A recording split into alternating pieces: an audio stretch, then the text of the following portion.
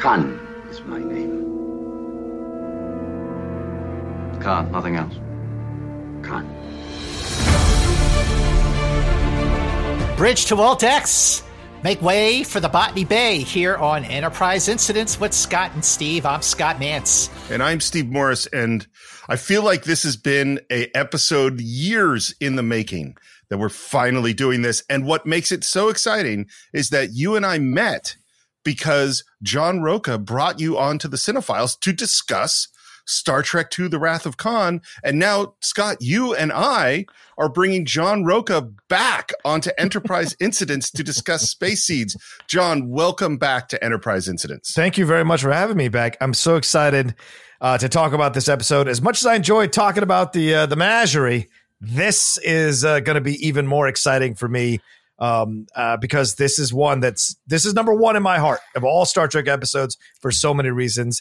And it feels full circle when you talk about the fact that we started on Khan and now we're back to talk about the episode that sparked the creation of The Wrath of Khan. Okay, now for everybody listening to Enterprise Incidents, you have to know that I would not be doing Enterprise Incidents with Steve Morris if it wasn't for John Rocha, who reached out to me to do the Cinephiles, their excellent movie podcast. And if you love movies, I've said this a million times and I've said this everywhere, you're not going to find a better podcast conversation anywhere on movies than the deep dive discussions that John Rocha and Steve Morris do on the Cinephiles. So make sure you check out their movie podcasts and definitely check out the episode we did on The Wrath of Khan, which I want to say was like maybe 4 or 5 years ago. If you can believe it. And that was how I met Steve. And I still, after all these years, once in a while, I'll get someone who reaches out to me on social media or someone who stops me in the men's room and says, perfect place. And says, are you Scott Mantz? And I say, yeah, it depends. And they'll go, I loved your conversation on Star Trek II, The Wrath of Khan on the Cinephiles. And that just means the world because that is the Citizen Kane of Star Trek movies. Ew. And Space Seed, while not exactly the Citizen Kane of Star Trek episodes, is an episode that no matter how many times I watch it, I love it now. I have always loved this episode.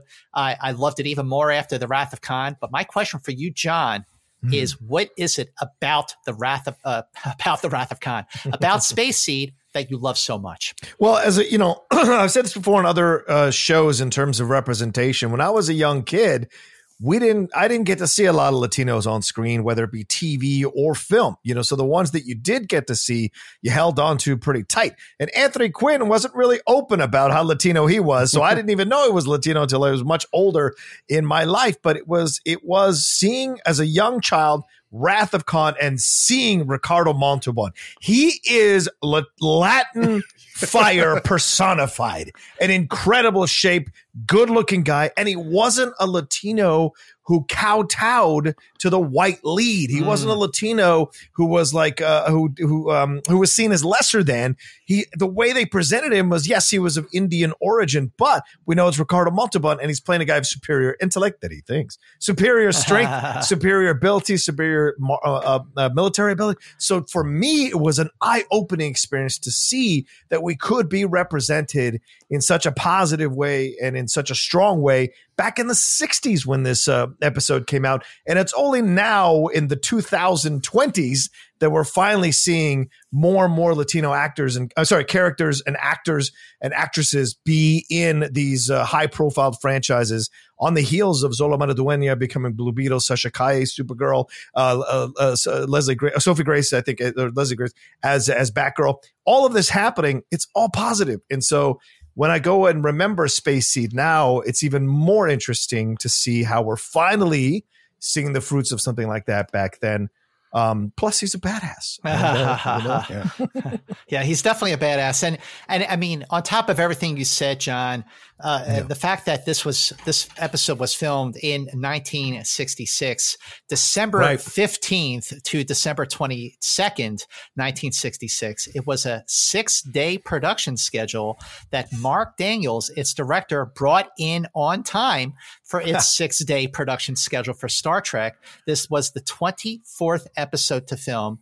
Mark Daniels directing his 6th of 14 episodes, making him tied with Joe Pevney for the director to direct the most episodes of the original series. Wow. It aired on February 16th, 1967. It was a 22nd episode to air. The story was by Carrie Wilbur, the teleplay by Carrie Wilbur and Gene Coon, who was the producer of Star Trek at that time. The total cost of this episode was $197,262, which brought it over its budget by about $12,262. I mean, listen, this is absolutely a landmark episode. Even before Wrath of Khan came out on June 4th, 1982, I always felt, even as a young kid, that Wrath of Khan was a great episode, that Ricardo Montalban was a great character. But Steve Morris, what are your early recollections of seeing Space Seed for the first time? I always loved it. I always loved Khan. There were lines in this that just haunted me forever. It's such a smart, well-written screenplay. It's done just beautifully. And I can remember when like Fantasy Island started and I was like, that's Khan. Like that's because and when Ricardo Montalban would pop up in various places, it always was like, here is this actor who I absolutely adore, and even not having the experience of John in terms of seeing a Latino actor and having that effect on me, it's still, I absolutely always love Ricardo Montalban. I think he is one of the criminally underused actors of all time. He is so great. Okay, Steve, you say that he's an underused actor, but when you look at his resume, his That's true. Profile on the Internet Movie Database, that thing keeps going and going and going. But the thing about Space Seed is this: I think it is absolutely a great episode, an amazing villain. The writing is so sharp, and since we've been doing Enterprise Incidents, and I've watched these episodes now with a completely different set of eyes, with a fresh new perspective, especially after the last 18 months that we've had in this world, there are certain things about it that do not hold up, specifically the character of Marla MacGyvers and just the general treatment of women in this episode. So I think that is one way in which this episode has not aged that well. But in other ways, it has aged well, especially with the dialogue. And as we go through this episode and we do our scene by scene, play by play, you'll see, just as we are seeing, how much this dialogue really, really does hold up. And I just love that, Khan, with his superior intellect, says, I'm going to take over the Enterprise. And Kirk is saying, not with my ship, you don't. And the two of them together, you see, watching the Wrath of Khan, it took many, many years for me to realize, wait a minute, William Shatner and Ricardo Montalban are never on the set at the same time. The only face-to-face interaction that they have is after the surprise attack on the Enterprise by the Reliant when they're on the view screen. So they don't have this big battle, face, hand-to-hand combat like they do at the end of Space Seed, even though we see that it is a couple of stuntmen for much of the time. But the two of them, Shatner and Montalban, have such amazing chemistry in this episode. And I do feel like while prepping for this podcast episode here, it occurred to me that with Space Seed, we are now at the stage where the original Star Trek series was about to hit its stride. Take a look at this episode and the episodes we have coming up next. We have A Taste of Armageddon, Errand of Mercy, This Side of Paradise, The City on the Edge of Forever, and then, Operation Annihilate, which is fine. But then we get into the second season with Amok Time and Mirror Mirror, Doomsday Machine, Metamorphosis. Like this is when Star Trek was at its best. And that is absolutely because of the producing and especially the writing of Gene Coon, who did such a big polish on this screenplay that he was given a teleplay by credit along with Carrie Wilbur. Carrie Wilbur did his first story outline on August 29th, 1966, which I have said elsewhere on Enterprise Incidents. August 29th, 1966 is the day the Beatles played their last concert in San Francisco at Candlestick Park. But on that date, when Carrie Wilbur sent in his story outline, it was called Botany Bay. So then he did a revised story outline a couple days later on September 1st, in which he changed it to Space Seed. He did a second draft teleplay in early December of 1966. And then Gene Coon came in and did such a big rewrite on December 7th. And then he did a polish, his revised final draft teleplay, which was dated December 12th, and then a second rewrite, which was dated December 13th. And when you take into account Space Seed of dealing with space travelers in suspended animation, Cary Wilbur, the writer, or the first writer, he wrote 7 episodes of Lost in Space, which deals with a family in suspended animation, lost in space. In this case, the Botany Bay was found 2 centuries later by the Starship Enterprise.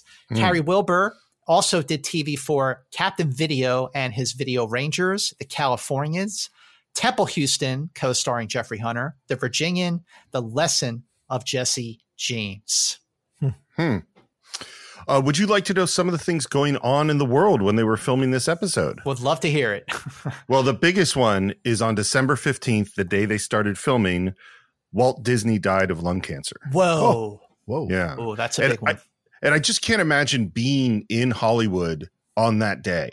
That just must have been so shocking. And we've all experienced it where we had to go to work when someone that was just near and dear or super important passed away, and it shakes you up.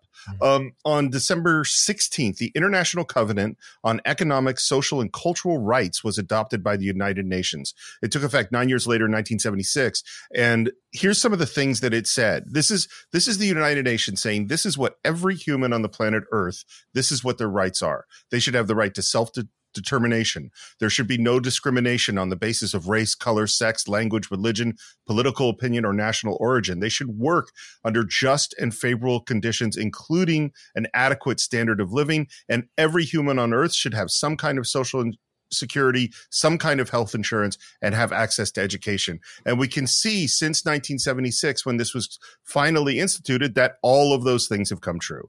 So thanks to the United Nations for making all that happen. On December 17th, the first pancreatic transplant happened. On the same day, a satellite was launched it's called the Biosatellite, and contained 10 million specimens of insects and plants. And they sent it into space to see the effect of space and zero gravity on all of these life forms. And it cost $100 million, and 3 days later it was lost. Oh, wow. Yeah. So, this going up into space thing is not actually all that easy. No, it's not. On December 18th, How the Grinch Stole Christmas premiered for the first time with animation by Chuck Jones. And of course, it is a annual favorite. We watch it every year. John, you're going to like this one. I'd never heard of this before, but it's an NFL game. Oh. And the Dallas kicker, whose name was Pete Gogolak. Do you know this story? No, please tell it, please. He attempted a field goal with his right foot because he's right-footed. It was blocked. And while the ball was still in the air, with his left foot, he kicked it again, and it went through the uprights. Yes. So you had heard of this. Yeah. But I didn't know which story you were going to tell about him, but that's incredible, right? And they had like a 20-minute conversation between the rest because they're like, well, do we count this? There's nothing in the rule book about this. And finally they disallowed the score, which I think is a bummer. I think you should give him the 3 points. Come on. They rarely approve anything that's out of the realm of what's in the rule book until later on. Then they can make a deal about it for sure. And one more thing that probably shook up the whole entertainment industry on December 21st, the FCC voted to allow ITT to buy ABC. Ooh, wow. Oh, yeah, that's a merger. A big merger. Big part of the big corporate takeover of the entertainment industry. Oh, man. That was always happening. Then never more so than now. But wow, Walt Disney dying the day that this episode started to get filmed. That's a big one. Yeah. Speaking of the episode, so shall we get into Space Seed? Let's dive in. Let's plant that seed and see what crop has sprung from the seed we planted today. Coming up on it fast, sir. Well, and we start on the bridge with them moving in on a ship that they completely don't expect to see in this area because there's no Earth ships that have been in this sector for years. I'm picking up a signal, sir. Captain, that's the old Morse code call signal. And then a thing happens, which happens kind of multiple times in this episode, which is Kirk says to Spock, I thought you said it couldn't possibly be an Earth vessel. I understand why it always gives you pleasure to see me proven wrong. An emotional Earth weakness of mine. There is no greater moment to show you this is a marriage. There's no greater moment than 100%. that moment. Completely Right? agree. And you know what? Even though Star Trek has changed day-to-day producers from Gene Roddenberry to Gene Kuhn, even though the tone of the show is so very different because of the levity and the humor and the camaraderie that we really see being brought to the fore between Kirk, Spock, and McCoy. Yeah. But that kind of dialogue was right there at the very beginning with the Corbomite maneuver. Remember when they're on the bridge and Spock makes that comment, has it ever occurred to you that there's a certain inefficiency in constantly asking me about things that you already made up your mind about? And Kirk's response is, it gives me emotional security. And here he is saying an emotional Earth weakness of mine. And then right at that moment, by the way, Kirk is kind of giving Uhura a hard time. You know, she's excited about getting Morse code signals. And he's like, we're reading it, Lieutenant. and then it reverses basically because Kirk tries to spot what kind of ship it is. He says, oh, it's similar to the DY-500. Much older. DY-100 class to be exact. So we have Kirk kind of mocking Spock for making a mistake. And now we have Kirk making a mistake. I agree with you, John. Totally a marriage. Well, this ship that they're seeing, you know, we don't know the name of it yet, but it is the Botany Bay. And the optical effects of this episode were provided by the Westheimer Company, but the actual shots of the Enterprise encountering the Botany Bay were provided by Film Effects of Hollywood. And I know that most people today, when they're watching Star Trek on like whether it's Netflix or Amazon or Paramount Plus or whatever, you know, they're watching mostly the episode with the redone, the remastered visual effects. But if you go back and watch the episode with the original effects, the shots of the Enterprise and the Botany Bay alongside each other are actually really, really cool for 1966 and 2021. And the Botany Bay, no surprise, was designed by Matt Jeffries, who designed the Enterprise inside and out. But the tricky thing here, the interesting thing here, is that Matt Jeffries actually designed the Botany Bay before he designed the Enterprise. Oh, wow. Isn't that interesting? And he described it as, quote, an antique space freighter, which it is. Wow, how did he design it before? Was it for another show or was it an early prototype? He was just going through different designs for Star Trek, and this was never intended to be a design for the Enterprise, but he was just kind of fooling around and coming up with different things, and there it is, the Botany Bay. The last such vessel was built centuries ago, back in the 1990s. It always makes me sad how wrong they got where we were going to end up and how far away. This is now 30 years after the Botany Bay was supposedly built, and we're nowhere close to this kind of technology. But at the same time, when you have a moment like in a couple episodes we did prior to this on Tomorrow Is Yesterday, that episode was filmed in 1966, and it takes place in 1969 when the Enterprise goes back into Earth's past. And it's right before the launch of basically Apollo 11. And the writer of that episode, Dorothy Fontana, actually got the day of the week correct, even though that actual launch was still a few years off. So we can't be too hard on Star Trek here. True. That's a good point. And the other thing we find out is we get readings that there are some kind of life form. Can't be human because it's only like 4 heartbeats per minute, but something's going on that vessel. And the Enterprise is moving close to this mysterious ship. And that is the end of our teaser. Wow, it's such a great teaser, by the way, seeing the Enterprise and the Botany Bay together. By the way, if the Botany Bay looks familiar to everyone watching this episode, they did use that visual. They reused that visual effect of the Botany Bay as a cargo ship that the M5 computer destroyed in the second season episode, The Ultimate Computer. Wow. Okay. Continuing to pick up some form of heart action over there. Very faint, very slow. Seems to be coming from about 60 or 70 bodies as near as I can make out. Alien bodies, Bill? Could be.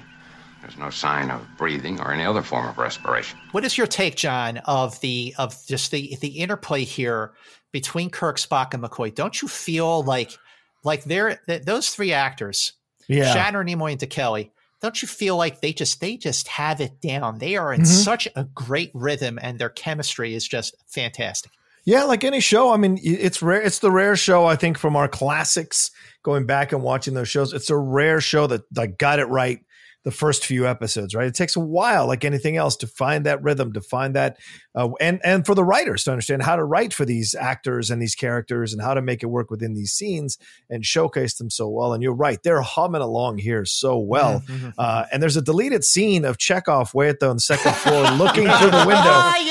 And he's saying, Botany Bay. Oh, no. You beat me to it, John.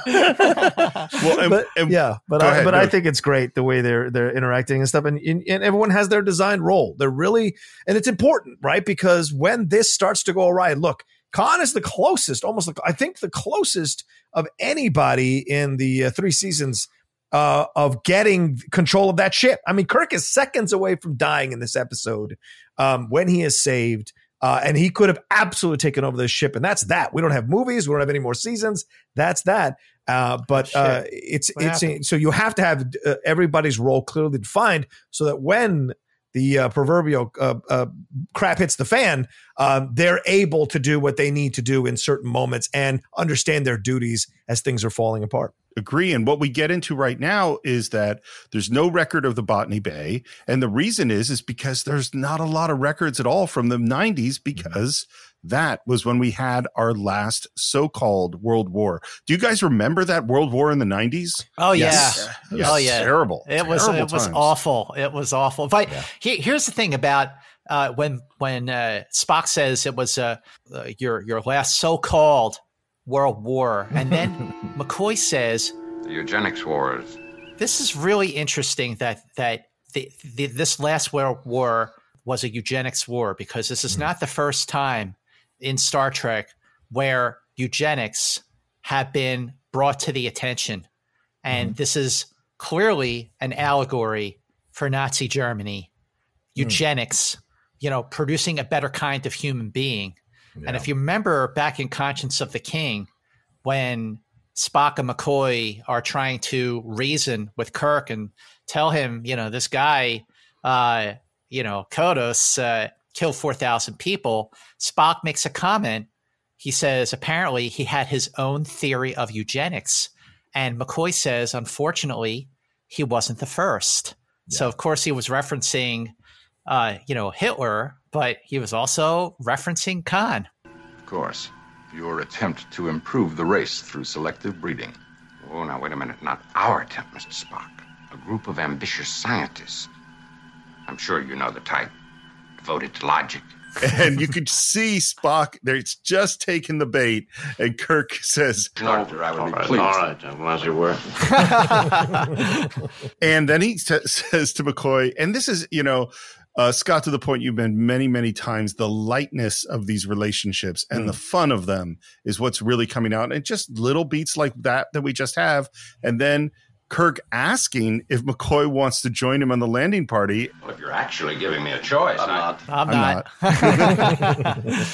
And by the way, this banner, this is all Gene Coon. He was given a credit on the teleplay for this along with Carrie Wilbur because he did such an extensive rewrite of this episode, and it shows because of a moment like this where you see the chemistry and the banter and the lightheartedness that the three of them have together. The comfort level, I guess, is what I'm looking for here. Oh, I'll need somebody familiar with the late 20th century Earth. Here's a chance for that historian to do something for a change. What's her name? McGivers?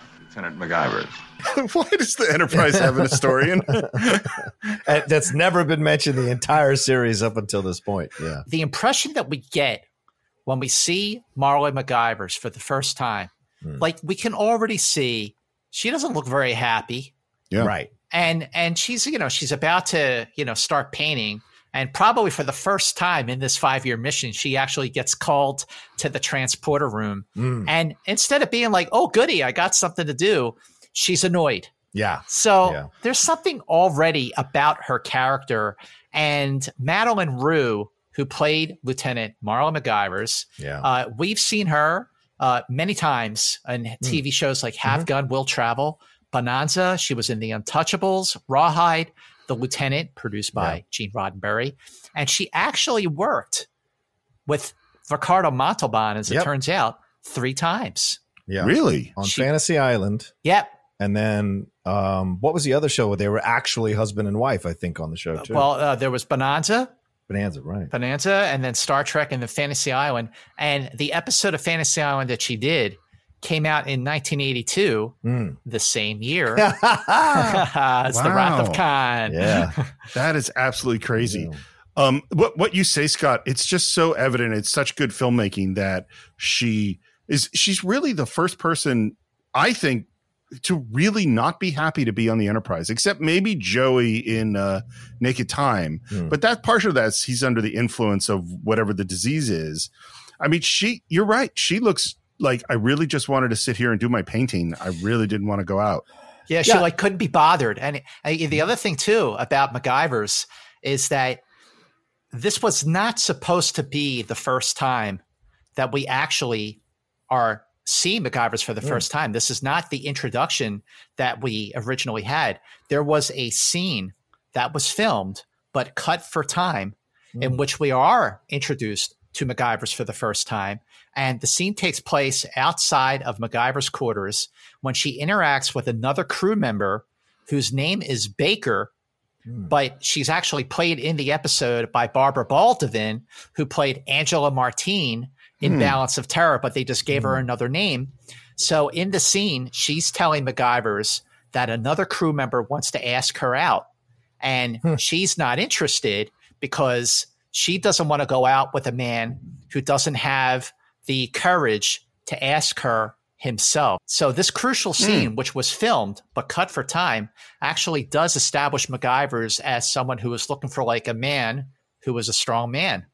Both literally and figuratively, and one of the reasons why that she is so attracted to Khan. And also MacGyver's in the original earlier versions of the outlines in the earlier teleplays, she was a second communications officer, and it was Gene Kuhn who changed her profession to ship's historian. I do want to say a couple things. One, I understand the need for that scene, but I also think we get it from non-verbally. From her, I think so too. Her walking into her quarters, we see the painting is this strong soldier, Roman soldier-like. We see the busts of these famous men. And of course, Khan will reference it later when he's in her quarters. So from the beginning, we see her as a woman very much of her own mind. And you're right, Steve and Scott, like the irritation she has with being called to the transporter room. Who knows where she's coming from? You know, where was she at? What was she doing? Coming in, she's putting on her smock. She's going to do the painting. So also she's representative of an artistic spirit on a scientific, militaristic type of ship. So the difference in mentality there is also evident to see, because normally if you're on that ship and you're, you know, part of the, you're like, okay, yep, I got to go, you know, boom, I got to follow orders. But she's irritated. And I like that. That's because she is working on something more important than what they're doing here in her mind. She's conceiving. Yeah. And I also don't think that she's embraced that Kirk or Spock or McCoy or anybody on that ship is a great man like the men she is studying and painting and figuring it out. So there's an irritation rather than an excitement to be around another great man. And it isn't until Khan shows up that she really gets fully connected to that and senses that this is actually a great man, for worse, obviously, but still exudes that kind of charm. And of course, we should be fair. We're three dudes discussing what a woman's sensibility is, but we're only interpreting it from what we're getting on the screen from the show. So yeah, those are great points. And I never occurred to me, Kirk is a great man, you know, like it's pretty well established. Well, now, but in the first season, are we 100% sure? I think we're still discovering how great of a man he is for sure. I don't know. I don't think Marla has been paying attention if she's been on the ship for a while. Maybe. Kirk saved the day a whole bunch. Yeah, right. Well, it looks like that ship is expecting us. We read heat coming on, complete oxygen atmosphere. Very interesting. But MacGyver's is late. Yes. Oh, yeah, that's a good point. Another by the way, rebellious moment. Yeah. when she walks in, what does Kirk say? Lieutenant McGivers? And she goes, MacGyvers. like she is not like any female crew member we have seen so far on the original series up to this point in production order. And as we're getting ready to beam over to the Botany Bay, it's interesting to point out how, with the exception of the scene rather, that is filmed on the Botany Bay, which was filmed on stage 10. This is basically a bottle show because most of the episode takes place on the Enterprise on stage 9, which is one of the reasons why the episode, I wouldn't say that it came in on schedule and on under budget, but it certainly wasn't as expensive as some of the other episodes that we've seen up to this point. Yeah. One thing I want to point out is we do get a classic McCoy transporter sort of joke. You ready, Bones? No. Signed aboard this ship to practice medicine, not to have my atoms scattered back and forth across space by this gadget. You're an old-fashioned boy, McCoy. And then we're on the Botany Bay, and the first thing we see is a woman in like a glass box looking sort of blue. A beautiful blonde woman, yeah. Yeah, in a sexy outfit, because you always got to put on a sexy outfit before you go into suspended animation. Of course. you got to be as free as possible, Steve. You know that. I think that's a really well. If you're a woman, well, I don't know. If you're a man, a red jumpsuit will do. I mean, that's fine.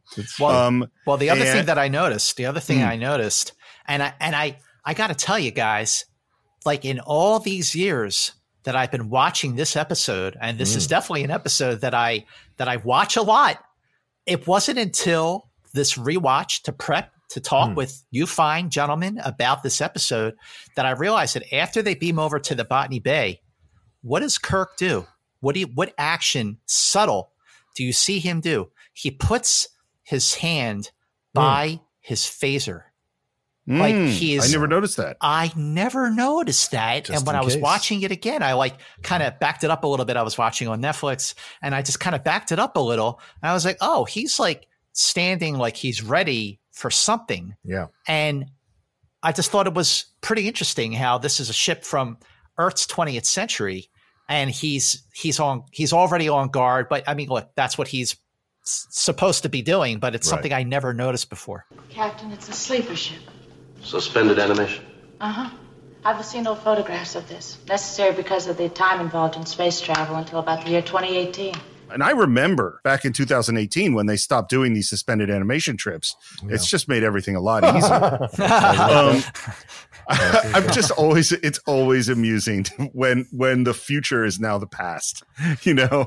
Well, let me ask you guys, like, why send these people into space? Like why? Okay. In the late 20th century, when you have an advanced spaceship like the Botany Bay, and it's probably without question, it's the most advanced spaceship that exists on Earth in the 20th century. And if it is capable of interplanetary travel with suspended animation, why send these 72, people who are Napoleons into space? Like, wouldn't you want to send the very best, like the smartest, like scientists and astronauts? And that was actually a very big plot point that they had problems with in the development of the screenplay. Like, why send these people like criminals? Wait, hold on. I got a question. I got a different question. Were they sent or was this their idea? Okay. See, that's the answer right there. In the earlier versions, when Carrie Wilbur's version of the teleplay had them being sent into space, like why waste such a ship on them? And then it was Gene Coon who came in and said, let's make it like these are like Napoleons and they are escaping. Yeah. They used the Botany Bay to escape from the Earth. And this is another development that Gene Coon brought to the table, but also Gene Roddenberry had done a final rewrite on this screenplay. And, Gene Roddenberry, when he turned in his rewrite, he went to the Writers Guild because he wanted to have his name on the screenplay over Wilbur. And the Writers Guild turned down his request, which is why Roddenberry is not on the screenplay, but Gene Kuhn and Carrie Wilbur are. I just thought it was interesting how Roddenberry went in for one final rewrite and then wanted his name on the screenplay. Well, and now something starts to happen, which is that one of the suspended animation units they've triggered something, and this guy's heartbeat starts speeding up. And Kirk asks, could he be the leader to Marla MacGyver's? And she does not answer because she is just staring at this person that looks like the leader. The leader? Lieutenant? Yes, sir. The leader was often set to revive first. This would allow him to decide whether the conditions warranted revival of the others. And I love something, John, that we've been talking about through this whole series is that I never noticed until doing this with Scott is Kirk is an incredible observer. Is that Shatner, the way he performs it and the way they edit it, he notices everything. Absolutely. Look, I hate to break it to people who don't know, but William Shatner is a goddamn good actor. Yes, and he so is. People have, made fun of him over the years. By the way, people who've never going to accomplish anything that come close to accomplishing anything Shatner ever did. They make fun of his speech patterns. They make fun of his stuff, and they say he's overacting or whatever. But Shatner is so good at the stillness, so good at the looks, so good, as you said, Steve, at the observing. So I'm not surprised that both of you may have made a point throughout the series to point that out, because it's true. It's one of the essential things that we subconsciously as viewers give, like, just notice and really are wowed by, but we don't necessarily talk about out loud because which just seems so cool. He does it, and it's so right there, yet it seems so natural that we don't question it. And I also think this is why Shatner, by the end, was frustrated about being on the show, because he did know he was a damn good actor and wanted to have more. I think he felt he could have been a movie star, and it never really happened for him that way. But he became an icon and a legacy, and that matters. Even so much so recently jumping into Cage with Sharks, for God's sakes, recently on one of those specials. So he's a man of very strong belief in himself and very willing to take chances. And coming into this show, I think without him, there's no way this show would have survived. And so these observational moments you talk about, Steve and Scott, as you, I'm sure you've mentioned before in other episodes, they're so essential to the overall greatness of the show. He's rarely unsettled, and that's a good thing. You're absolutely right, John. And look, we know, especially Steve and I, we absolutely know how much you feel about Kirk and about Shatner. You feel the same exact way that we do, and we completely 110% agree with you, if that's possible, about Shatner. It's not possible. You can only have 100% of something. Okay, fine. Then we'll give it 100%. That Shatner, absolutely, he is a damn fine actor, and sure, he did lay it on thick and bring on the overacting, especially in the third season. But the fact is, when you watch the first 2 seasons of Star Trek, William Shatner was right on point. Yeah. He was pitch perfect. And some of these episodes just represent some of the finest acting that Shatner ever did. And this is one of them. And the thing he's noticing right now is that Lieutenant MacGyver's is fascinated by this situation and this person. From the northern India area, I'd guess. Probably a Sikh. They're the most fantastic warriors.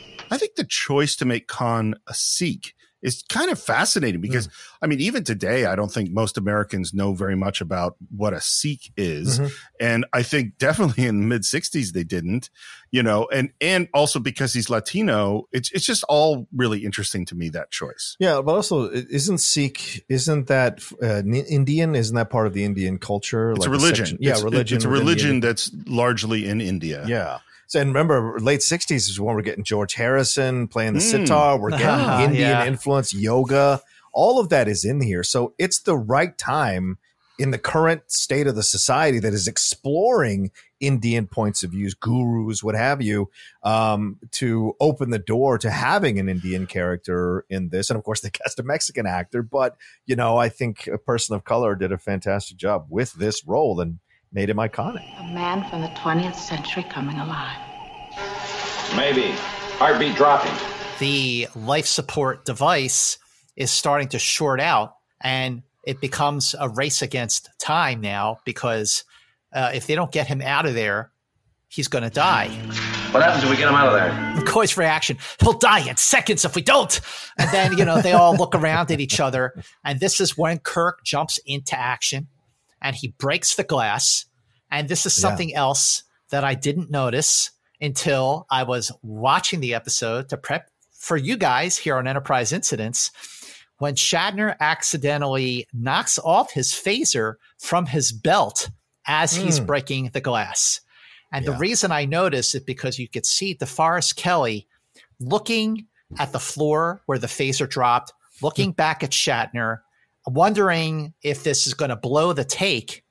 But in a split second, DeForest Kelley realizes that, well, if I blow this because Shatner's phaser fell off his belt, after Shatner already broke the glass and they had to fix that, it's going to take a whole lot of time and it's going to delay the shoot. So DeForest Kelley didn't say anything and he just went with it.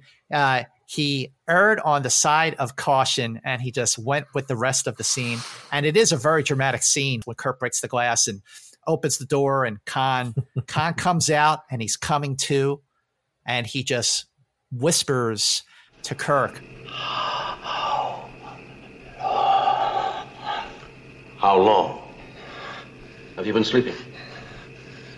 2 centuries, we estimate. This is the part of the episode when we are introduced to Khan, played by, of course, Ricardo Montalban.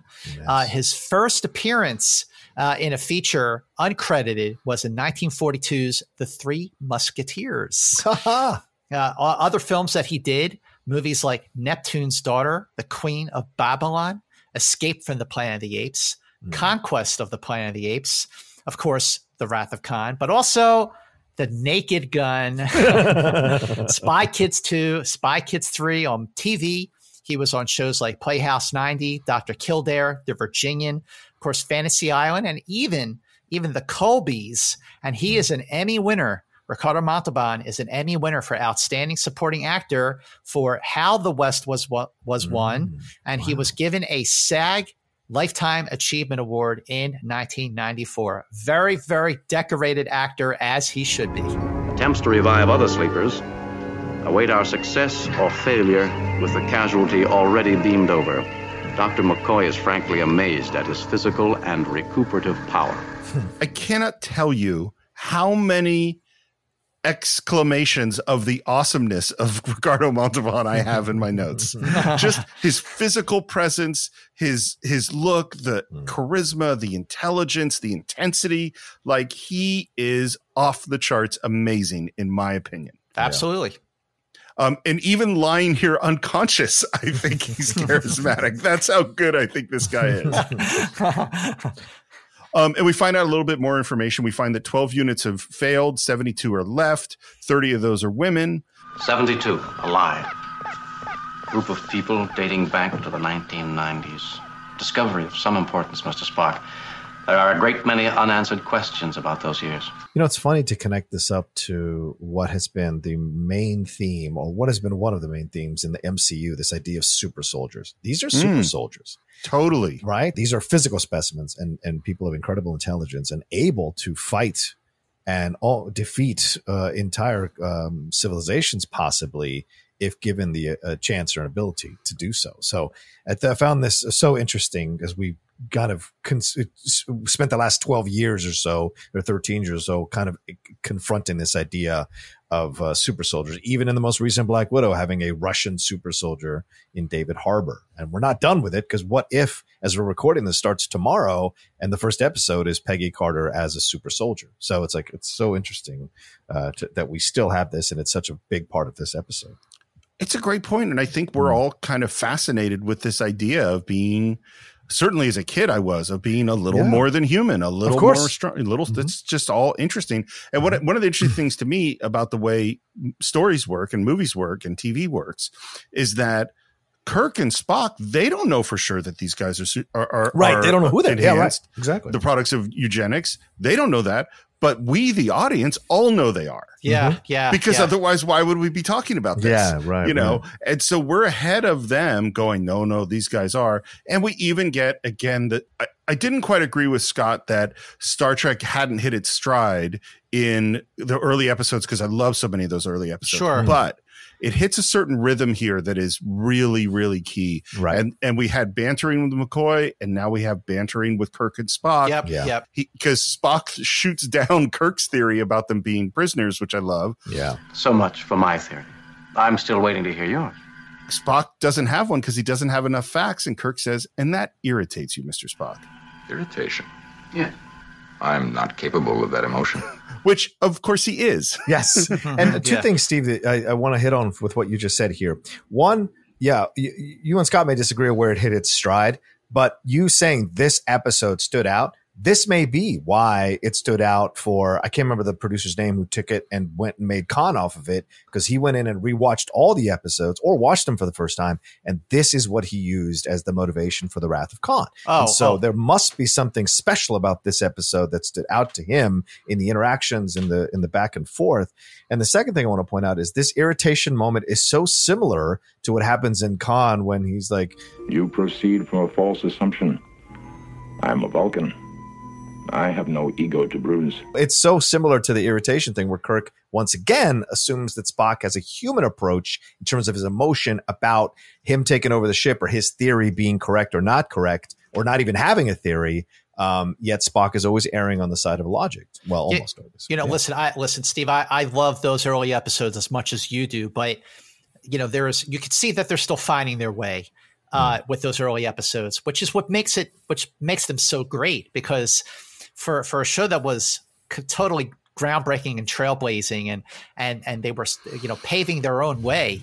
It's remarkable how much they were right on point, how they got it, from the beginning, like all the other Star Trek shows, it took a couple of seasons for them to find their rhythm, even Next Generation and Deep Space Nine. But the original series just bolted out of the gate and they got it. But it was Gene Kuhn who kind of came in and kind of molded it into something better, especially with regards to the dynamic between Kirk, Spock, and McCoy. And in a scene like this, where they're analyzing the situation, but they're also adding levity to it. And I think that the dialogue that they're having, this is where we are hearing that it is going to get a little bleak for the human race before it gets better. And Space Seed was the first episode to be shot in production order, where you actually do hear, up to this point, you're seeing that the 23rd century things are looking pretty good. We're out there, we're exploring strange new worlds. But in Space Seed, we're hearing that we're going to have to earn that. We're going to have to really work hard to get there, and it is going to get worse before it gets better. And I think, we've been seeing that times have been very, very tough, especially in these last couple of years. And the bleakness that we've heard about that took place in the 1990s in Star Trek, I think we're kind of seeing some bleakness now, but hopefully we will be inspired to finally get past all this so we can get to the point where reaching out. One, couldn't agree more. And I know we're kind of been on this point a long time, but there's one other thought that it just occurred to me about the difference between the Gene Kuhn years and the first, set of episodes, is that from Shore Leave on, I think the Enterprise seems like a really fun place to be. Absolutely. And before that, it wasn't a fun place. It was a serious place. There was some fun things that happened. But this is like, oh, I really want to be on this ship, and with these people. And right now we are in sickbay, and now's when we get the first real information that this guy is the product of selective breeding. His heart valve action is twice the power of yours and mine. Lung efficiency, 50% better. An improved breed of human. That's what the eugenics war was all about. I'd estimate he could lift us both with one arm. And as McCoy is explaining how amazing this person is, in walks Lieutenant MacGyver's, and we hear... Be interesting to see if his brain matches his body. It's a great observation for someone who was still asleep. When MacGyver's comes back in, as soon as she walks in the room, like you said, Steve, he's just lying there and he's exuding this charisma.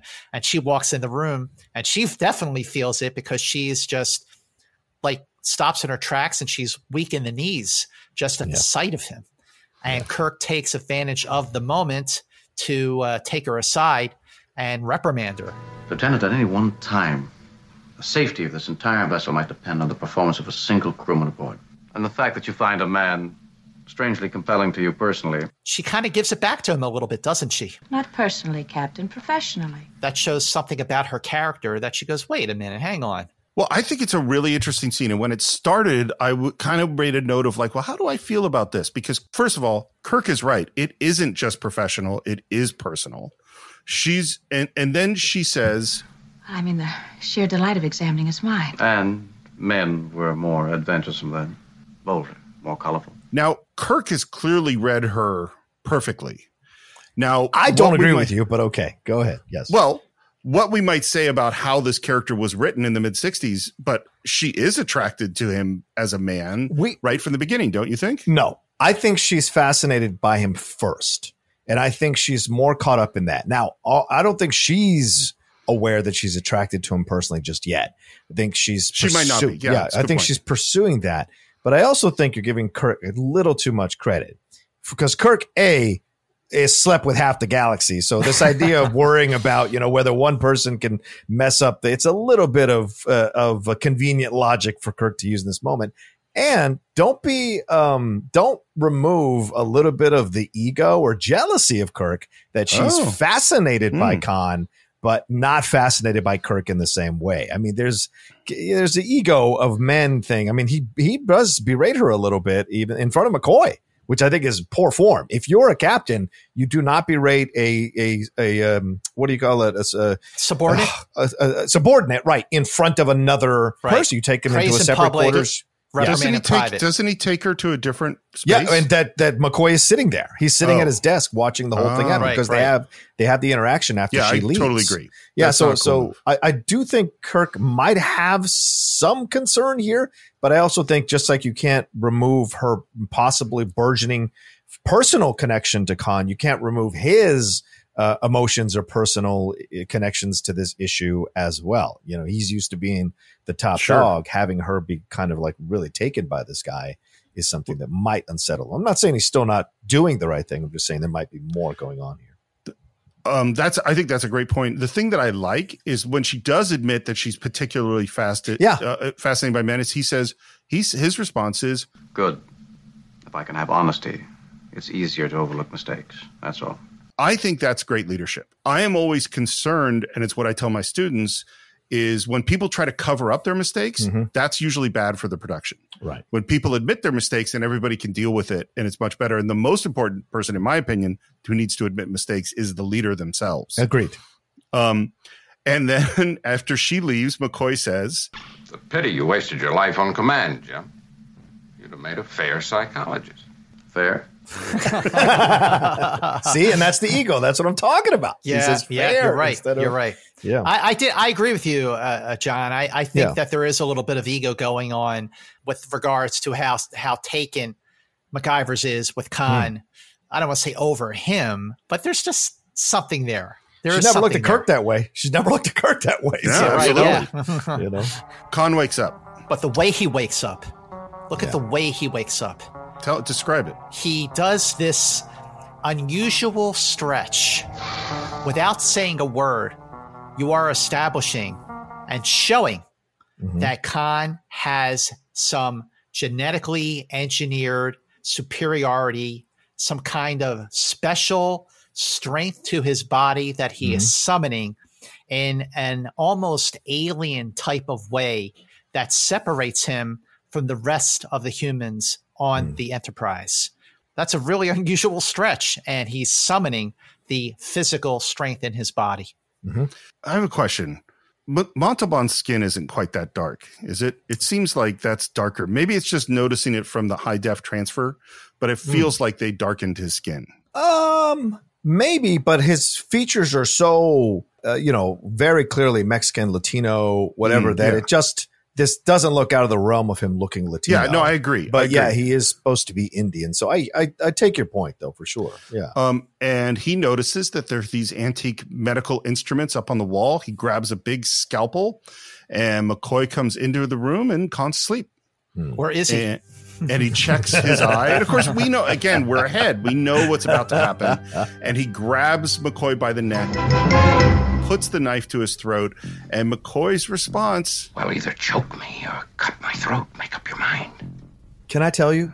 This is my favorite scene with McCoy ever in all the. It is a great scene. Great scene with McCoy. DeForest Kelley is fantastic in it. He is not showing any fear whatsoever, and he's actually assisting Khan. Like, if you're going to do it right. And he's telling him like the best way to kill him. It would be most effective if you would cut the carotid artery just under the left ear. That was something, no matter how intellectually advanced Khan is, the bravery of this otherwise mortal human really impressed him. And he says, I like a brave man. I think the scene's amazing. And the other thing I think is in addition to the incredible bravery and self-control McCoy shows, which he doesn't get the opportunity to show that much in the show, but he also is within his own philosophy, because him saying at the end, I was simply trying to avoid an argument. Yeah. I think McCoy is a non-violent person. Do you know what I mean? Yes. This is his way to diffuse the conflict without it degenerating into violence. Well, I also think something that McCoy said earlier, right? He's a physical specimen. I wonder if his brain matches the advancements in his physical body. And this is the downfall of Khan always. Oh, yeah. Khan resorts to violence, resorts to anger, he resorts to his physical abilities first before he resorts to his intellectual abilities. And this is always the downfall of Khan, which is why he's kind of low-key a tragic figure in that way. Because when McCoy comes in, he must know or sense that he can dismember McCoy in a heartbeat. But he takes the knife off the wall and threatens McCoy. And McCoy is very brave in this moment. And it's almost like as a doctor, he is analyzing Khan in the exchange. By saying to him, where are you going to cut? Here's where you can cut, blah, blah, blah. He's almost analyzing and say, is his brain as advanced as his physical abilities, and making up his own mind. And I also think this is a great example of the fact that both Kirk, Spock, and McCoy, the reason they work so well is all three of them are alphas in their respective fields, right? Completely agree. Kirk is an alpha as a captain, Spock is an alpha as a science officer, and McCoy is an alpha as a doctor. All three of them have no problem expressing their opinions at any one time about a situation. And so when they're separate in these scenes that we see throughout Star Trek, they're very in control of the scenes that they're in. And so I think that's one of these other examples of that, when you see McCoy getting a chance to go toe-to-toe with a guy who can literally snap his head off, his body. Well, I think fantastic. You bring up a really good point about Khan being a tragic figure in that way. And it was Spock in two different times who pointed out the flaws in Khan's character by first in this episode saying that superior ability breeds superior ambition. Yes. And then in The Wrath of Khan, saying that Khan's patterns indicate two-dimensional thinking. Yes. So these are flaws that like Khan can't get out of his own way to realize his shortcomings, because he's so genetically superior that enhanced his ambition in such an aggressive way. And that is his downfall for sure. Okay, guys, the two of you just gave me a major epiphany. John, okay. I the idea that they're all alphas, I never thought of it in that way. Yeah. And how this relates to Khan's limitations. So here's the thing that you made me realize is it's not just that they're each alphas in their own right. It's that they respect the other alphas in the other realms. Yes. And so Kirk is willing to learn from Spock and McCoy. Yes. McCoy is willing to learn, and even Spock and McCoy are willing to learn from each other as much as they have conflicts with each other. Khan doesn't have anybody like that. Right. Khan believes that he is right all the time, 100%. He doesn't have anybody to challenge his preconceived notions, and that is why he makes so many mistakes. Well, I would disagree slightly, Steve, only that he doesn't want somebody to challenge. Yes, Remember exactly. in Khan, when his own son challenges him, he yells at him and then eventually apologizes later on. And then he dies and says, "I'll avenge you." But he doesn't like to be questioned. Wait a which minute, is why Joaquin his son? Yeah. I never thought that was his son. I never thought it was his son. Oh, really? Oh, Yeah. I thought it was his son. I don't know. no, It could be. I've always thought, have to from rewatch the the movie. first time I watched the movie, I've always thought it was his son. Maybe Really? it is because there's definitely an age difference between Judson Scott, who played Yeah. Joaquin in The Wrath of Khan. That's who we're talking about. Yes. But there is a character in this episode named Joaquin. Yeah. And I just thought that they just right. recast him with a much, much younger actor for The Wrath of Khan. But Interesting. we'll get to all that in the conversation. That's all interesting. I mean, But I just always thought that. So yeah, okay, fair enough. we end the scene. Khan has found out that it is in fact 2 centuries later, and Yes. he says, Where is your captain? I have many questions. I like the way he composes himself on the bed. Yeah. He straightens himself out, and he's like basically shutting down until the captain shows up. Coy walks over to the intercom, calls the bridge. I have a patient here with many questions, Captain. it's such a well-written episode. I mean, and Khan's hubris, Steve, that he's like, "Where's your captain? I have many questions. Not can I speak to him? I have many questions." It's so funny you say that, because this is the thing that I noticed so strongly this time. And this is the first example of it, is it's not just that Khan acts like a strong person. It's not just that he acts like a leader or a general or even a president. Right. Khan acts like a king. Yes. Yes, absolutely. He expects people to bow down to him, essentially. And again, that is another of his tragic downfalls. Right. James Kirk, commanding the Starship Enterprise. I see. And expects Khan to introduce himself. And your name? And he says, I have a few questions first. that is a red flag. That's a big, big, big red flag. And he starts asking Captain Kirk, like, where is your heading? And Kirk's like, well, all right, I'll tell you. Not that it's going to make any bit difference to you. And, of course, it doesn't. And my people? 72 of your life support canisters are still functioning. Khan just lays back and tells Captain Kirk. You will revive them. Not asks him, not says, can you please revive them? He says, you will revive them. As soon as we reach Starbase 12. I see. And they just met, and they are already butting heads. Yeah. And Kirk asks again, and your name? And the other red flag, following up on an already very big red flag, he just says, Khan is my name.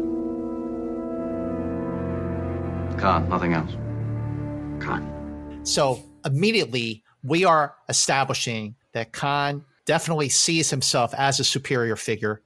And he is also very guarded. He is holding his cards close to his chest, which his very, very muscular chest, I might add. And, the name Khan was not even close to being the original name for this character. In the earliest outlines, his name was Harold Erickson, and he was described as a Nordic Superman. Then the character's name was changed to John Erickson, which was just a cover until we got to his name, which was actually Ragnar Thornwald. Oh, jeez. Right. A good thing that Gene Roddenberry rewrote Gene Coon's teleplay, and it was Gene Roddenberry's decision to change the name from Erickson to Khan. So while Gene Coon fleshed out the character, it was Gene Roddenberry's final rewrite in which Erickson became Khan. And actually, in the James Blish Star Trek books, did you guys have these books? Okay, so they like one or two of them, I think. Okay, I had. so they came out in the late 60s, throughout the 70s, and they were basically numbered books: Star Trek 1, 2, 5, 7, all the way up to 12, in which James Blish adapted the episodes for the books. Now, I never really liked the way he wrote the episodes because he kind of condensed the episodes very, very much. Instead of like fleshing it out because you're writing it, he actually made them really, really short, condensed versions. But they did have great covers. The books had great artwork on the covers. Mm-hmm. So the irony is that when James Blish adapted Space Seed for one of those books, the name, because he was working from an earlier draft, was actually Sabahi Khan Noonien. So the name Khan was there. And the number, here's the full irony of this. So there were 12 Star Trek books that James Blish wrote. The adaptation that Space Seed appears in, are you ready? Star Trek 2. Of course. Of course it is. And Kirk wants to get some more information and continues to ask questions. And Khan says, I find myself growing fatigued, Doctor. And McCoy says, that maybe it would be good to continue the questions later. And as Kirk starts to leave, Khan asks if he could get some reading during his convalescence. He wants to learn about what's happened in the last 200 years. And Kirk very nicely says, sure. And he pulls over the monitor and says, Dr. McCoy will show you how to use this thing. Let's examine this moment. First of all, big mistake number one on Kirk's part.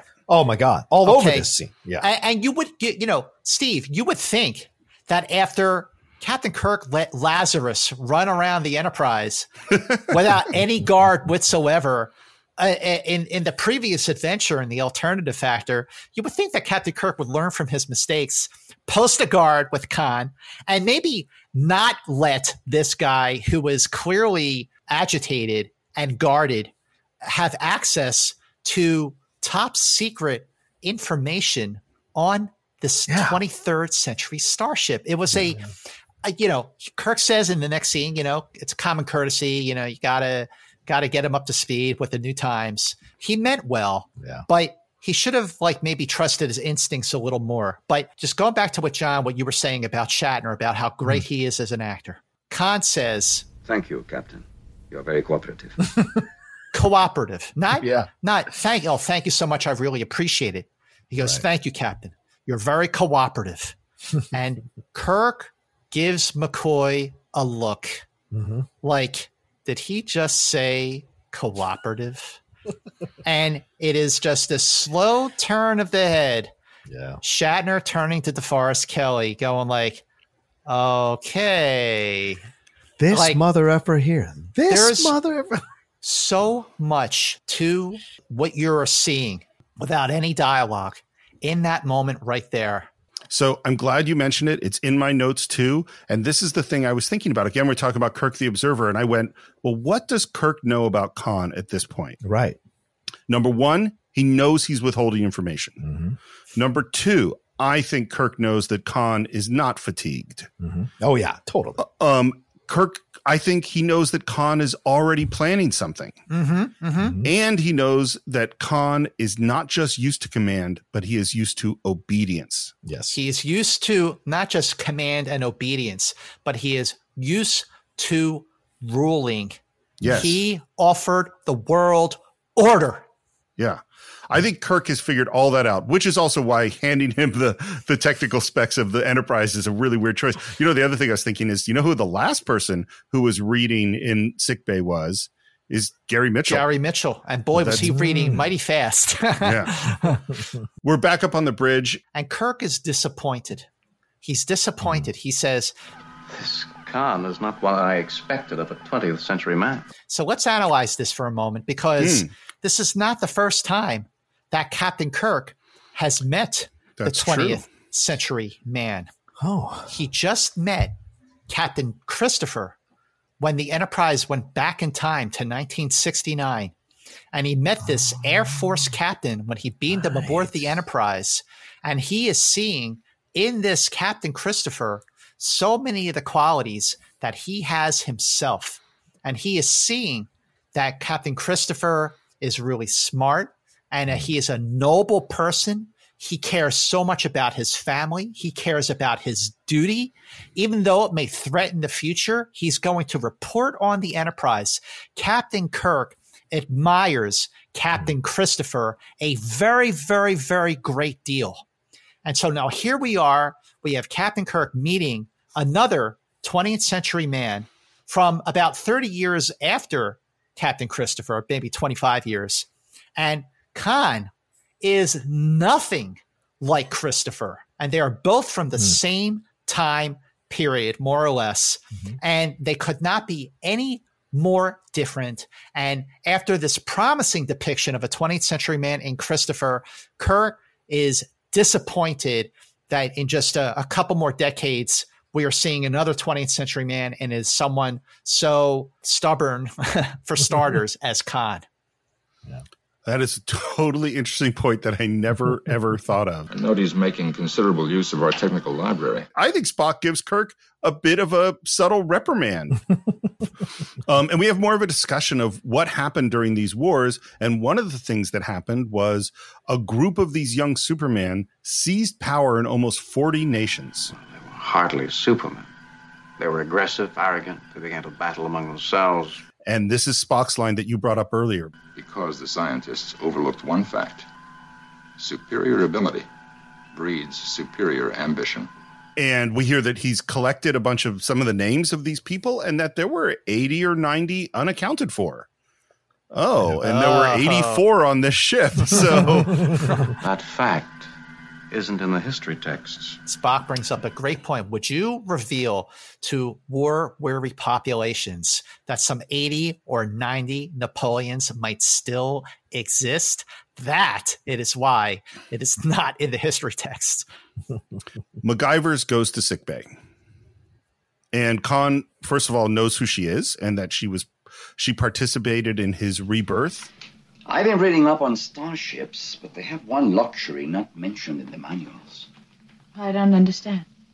A beautiful woman. So now she's actually having interaction with him. And I got to say, the chemistry between them is absolutely palpable. She is weak in the knees with him, and the confidence and the charm and the charisma that he is displaying, that Khan is displaying. Johnny, is it fair to say that it's off the hook? Yeah, off the hook, off the chain, as the kids like to say. Yeah. My name is Khan. Please sit and entertain me. Yeah, there's a lot going on with him. And she's trying to keep it on business. She's asking about historical information, about the ship and the purpose, and he's having none of it. He just interrupts and says, "And why do you wear your hair in such an uncomplimentary fashion?" It's comfortable. But it's not attractive. So not only is Khan a Superman, but he is also a hairstylist. Who knew? Well, and it's funny, too, because I think obviously this isn't the reality of Star Trek in 1966, but it is far less common for people to comment on women's appearances today when you don't know them. Mm-hmm. And we could say that, the Federation is post Me Too, that if our world is the world, which of course it can't be because we didn't have eugenics wars, but that nobody talks to Marla MacGyver's in this particular way, like Khan is doing in this moment. I don't know. I haven't memorized all the episodes in all 3 seasons, so I don't know for sure if any of the Federation doesn't do that. But maybe, and I think my theory doesn't hold up at all, frankly. I think we could probably find lots of evidence. No, but I appreciate that that's what Roddenberry wanted to do. Do you know what I'm saying, Show? But then we see the way Kirk treats Uhura in this episode later on. It's not positive. So I mean, and I think there are women who've spoken out, and other people who, of course, have spoken out about the way this whole relationship goes about with MacGyver's and Khan. And I think the criticism is fair. But right, but his character is his character, and it is consistent with men or women. Yeah. And his idea to control men is different than how his tactics that he uses to control women, or the woman he might find attractive. So although you may have an issue with it, I think it's consistent with his character overall. And I mean, frankly, he's a bad guy. Yeah, he's a bad guy. Right. Exactly. Like, I don't need him to behave perfectly. Right. Well, and here's the other thing I was thinking about this is this is his plan at this moment. He is looking for weaknesses, I believe. And it's not that he might not be attracted to her. He probably is. But frankly, this is a Kirk move too. Yeah. Kirk will seduce a woman in order to, and it does it multiple times in the series, in order to expose a weakness within the bad guys or the antagonists. And Khan starts to undo her hair, and they end up in front of the mirror, which is actually really, really well staged shot. And she is uncomfortable, but she does not stop him. And then she says, finally, Mr. Khan, I'm here on business. You find no pleasure here? My interest is scientific. Men of, that is the world of the past. I'm sure you understand. Actually talk to a man of your century. And he's got his hands on her. Then she starts to go, and he grabs her arm. And there's an extreme close-up of him with that intensity that only Montalban can bring. I'm glad you came. Please do it again.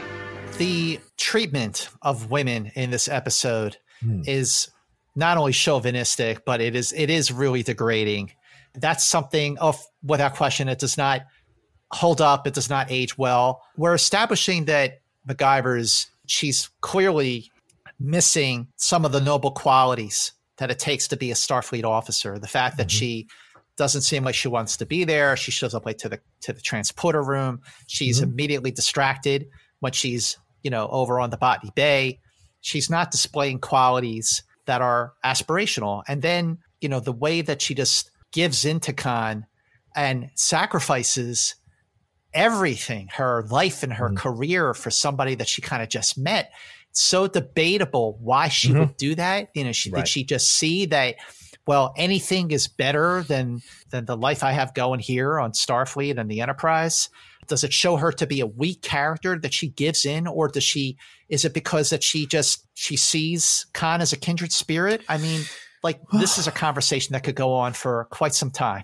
Yeah. I also think I don't see her as weak, and I've never felt this way, but I know as I've gotten older and a bit more wiser, dare I say, and listened to two women's points of views on these things a little more closely. Something like this, you look at it and you go, okay, what is the analysis here, right? Because she makes her own decisions, and I don't see that as weak. And she's a character that is presented from the beginning with an obsession or / attraction to men of a certain time and that exuded a certain power that led people. This is why I go back to my point earlier.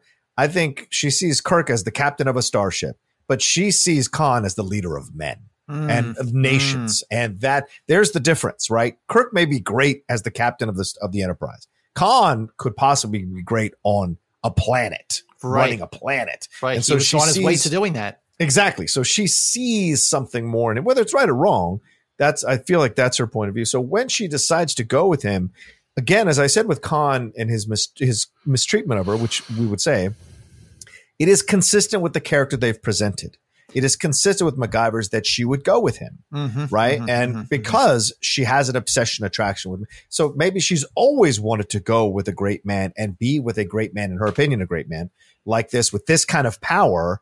And that is her decision to do so. And there are many women who have married men of great status or power for their own purposes or their own reasons. And their agency in doing so should not be removed simply because other people might have an issue with how she's making this decision. So I just feel like questioning her decision, I don't know what that leads to. I get right. Why people do it, but I don't know. I mean, look, I agree with you completely. And just watching the episode, with much sharper eyes, and especially during the course of this conversation with the both of you, we're seeing like every scene that we've had with MacGyver so far is painting her out to be a person she's not where she belongs. Right. And is it a flaw in her character?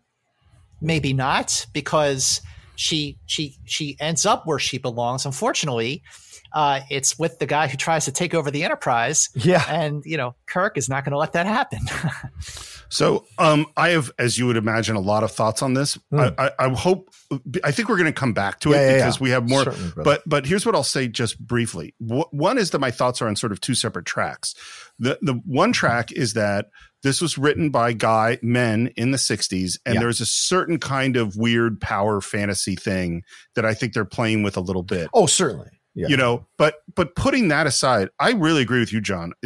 I think she's a character. And we've seen a bunch of supporting characters that have had really rich emotional journeys that didn't necessarily start off in the best place, like Styles in Balance of Terror, like Riley in Corbomite, like people who had to evolve in the course of the show. And I also think it is really, really clear.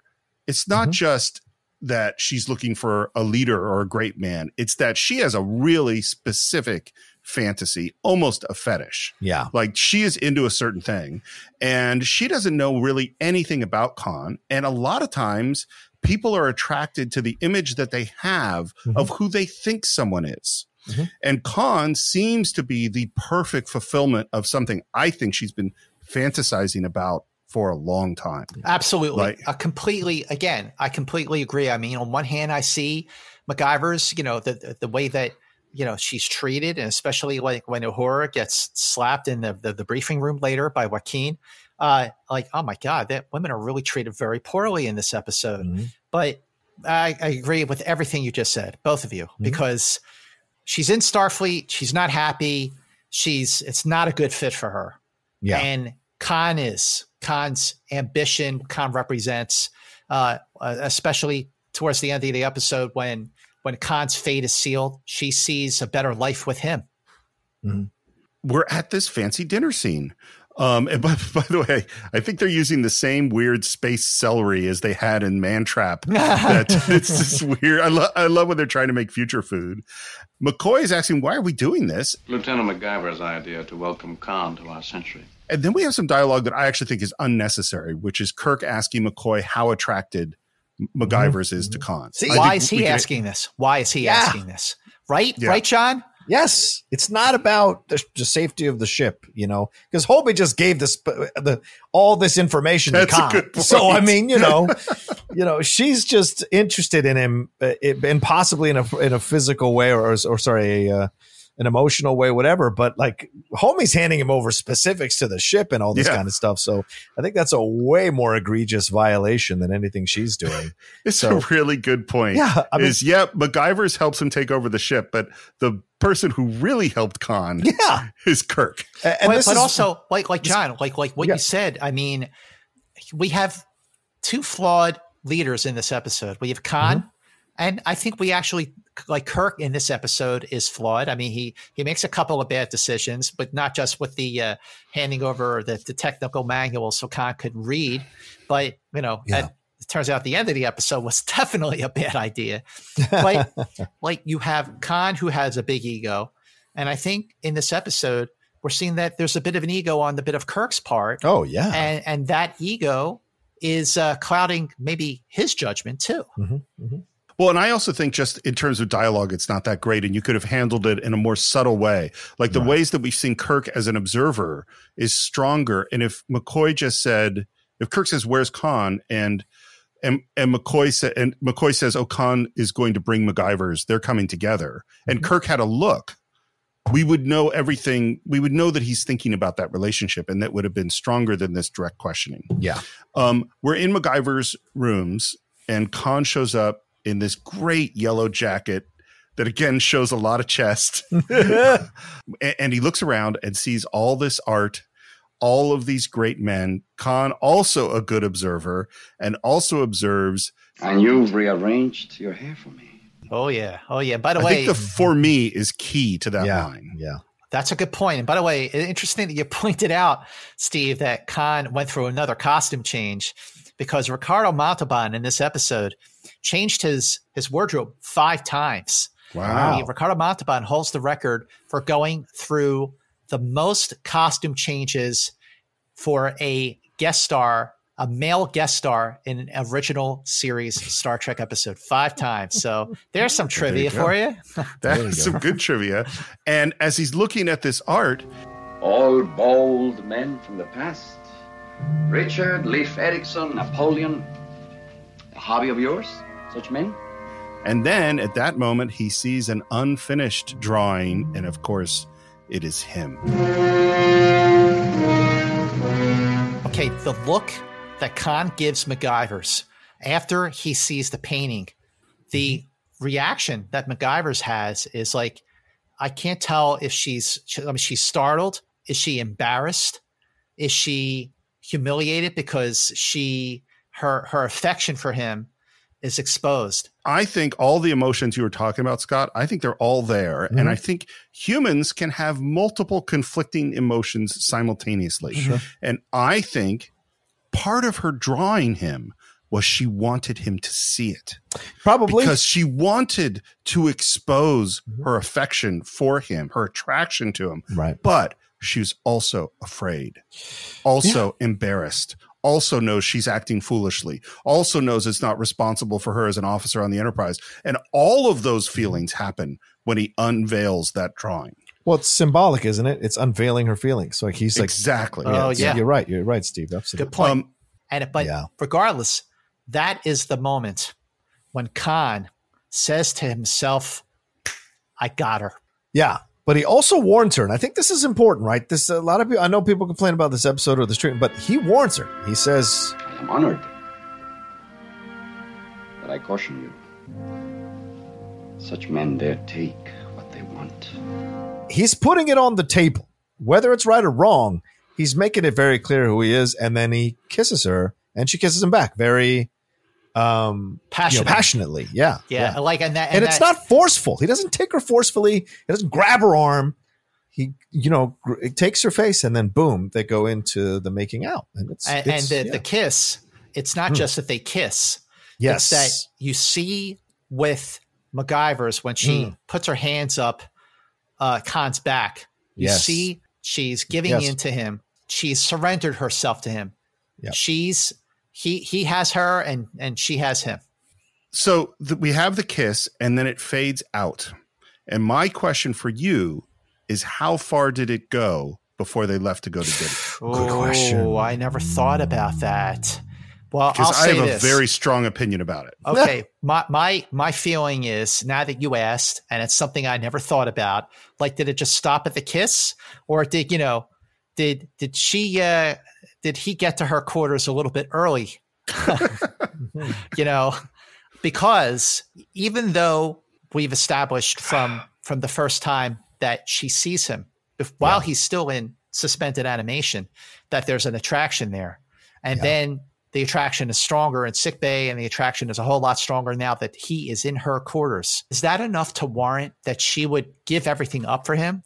Do I think that they had sex? The answer is yes. Wow. I say no. Why? Because he is in power in this situation. So he does not have to take her yet and have her yet. And the kiss is not one of aggression. Again, so aggression is the overwhelming desire to take and have. He's kissing her, but it's very passionate, but it's not aggressive. Right. And so I think that he kisses her to essentially plant the flag with her. And then down the road, he will consummate this relationship. Because remember, even with Kirk, he's essentially making out with Kirk mentally when he's like, tell me about how many people are left. Tell me, you will arrive them. Okay, my name is Khan. That's him kissing Kirk and not giving too much. So I think Khan is very reserved when he's in a position of power about what he gives to who, when. And so I think him now with this kiss and her giving herself to him in this passionate way is him saying, okay, as you said, Steve, I got her. I don't have to rush this now. Okay, but wait a minute. When I want to. The motivations for her to do everything she does following this moment, I just think that there's got to be more to it than just a kiss. It's very possible, Scott. You may be 100% right that they had sex. I just don't know. I never thought about it. Like, I never thought about it, Steve, until you just asked right now. Yeah. And you didn't even really ask, You implied I knew where you were going. And I'm saying yes, Khan and MacGyver's had sex before they went to dinner. Usually it's the other way around, but so putting aside for the moment the extremely sexy image of Shatner making out with Ricardo Montalban, I think I'll tell you what I think. I do not think they had sex. Oh, okay. What I think happened is that, to put it very frankly, Khan took it to a place where she was ready to have sex. Yes. And then he said, we have to go. Yes. Power. How? Because to be frank, or to put it crassly, always leave them wanting more. Yes. Is that he needs her to do what he says. And so he needs to drive her nuts. And that is what he does. And that's a great point, Steve. And let's not forget, Khan makes a couple of decisions here in the tail end of the episode that convey a genuine affection for her. So whatever you may think about him as a person, by the end of the episode, I buy into this relationship that he's also in love with her. By the end, yes, I agree. And so this is, and maybe him not taking her yet, is also, as you said, human beings conflicting emotions. He may want her, but a piece of him at a primal level understands that to rush this thing, he could ruin this thing. And so he's keeping it he's keeping a distance. But I think that moment, the build up to that kiss and her submission, I think that there was something that happened after that. And that is actually a great question for everybody listening to our deep dive on Enterprise incidents. What happened after the kiss? Did Khan and MacGyver's go to dinner, or did Khan and MacGyver's have sex and we just didn't see it? Head over to our Facebook page, Enterprise Incidents. Let us know what you think happened after the kiss. And now we continue with our regularly scheduled program. I want the question to be, did Khan and MacGyver's go to dinner, or did Khan and MacGyver's go to dinner? I think that should be the question. But yeah. Well, and I think what this also brings up is that what are Khan's feelings about MacGyver's and how do they evolve? Right. Like, in my opinion, by the end, he does have genuine affection for her. That's really clear. Yeah. My personal opinion is that at the beginning, while he might be attractive to her, this is a tool to get power at the beginning. Conflicting emotions, as you said. Yeah. Multiple. We're at dinner. This might be my favorite scene in the whole episode. It is such a great scene. Absolutely. Great scene. And it is a conversation about Khan's journey, and Khan's answer about why he's doing it is adventure, Captain, adventure. There was little else left on Earth. And Spock says, there was the war to end tyranny. Many considered that a noble effort. So Spock is going in for the kill. Spock is not being subtle at all. He is not tiptoeing around anything. He's going right in. And he's seeking facts for his theory, as you said earlier. Scott, but this is an incredible scene, very well written, very well acted. The building tension is just very gripping. This is just what makes Star Trek one of the best written series, I think, ever. Well, and speaking of writing, just these two paired lines is a good example of how well written this scene is. Tyranny, sir?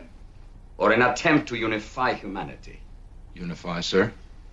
Like a team of animals under one whip? The repetition of the word sir is what makes it two good lines that work well together. And what I love, too, at this moment, and this is, of course, this is the essence of Khan and how you feel about him, is like Khan believes that he would be the great leader that would unify the planet and make everything better. Yeah. That's what he thinks. And Spock is saying a team of animals under one whip. And how we feel about Khan, one of the things that determines it is like, well, how good a leader would Khan be? What would life under him be like? The other thing that's so interesting is at the moment that Spock says that, Khan looks to Kirk. Yep. I think that is a great, great bit of acting and direction and editing in that moment. Well, and this is something that occurred to me as I was watching the episode. Based off this dinner, and by the way, Star Trek has great dinner scenes always, right? The Star Trek 6 Romulan Ale dinner scene is fantastic. Oh, yeah, the undiscovered country. Yeah, the undiscovered. But this is Spock is quite like subtly always the one who kind of outthinks Khan.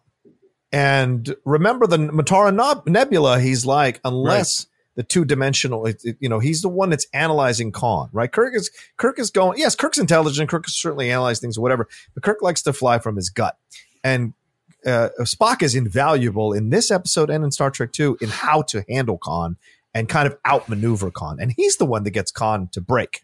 And that's Khan pulls himself back, and that's why he goes to Kirk. He goes, very smart to let your second in command do this and blah, blah, blah. So It's pretty cool. Yeah. I'm glad you brought up that line from the end, which because that is one of my questions is, did Kirk and Spock plan this out? Yes. And I think they did. Absolutely. I think this was all planned out. Oh, totally. Is Kirk literally said, I want you to take him to task on these points and see if we can get him to say some more. Montalban's performance, I'm just going to keep saying, is so great. The way he goes into explaining what was happening. He says, I know something of those years, remember. It was a time of great dreams, of great aspiration. To which Spock replies, under dozens of petty dictatorships. Sounds familiar. It sounds familiar, Steve. Yeah. And now Khan is starting to come out, that arrogance and the truth is starting to come out. And he says, ego. The ego. One man would have ruled eventually.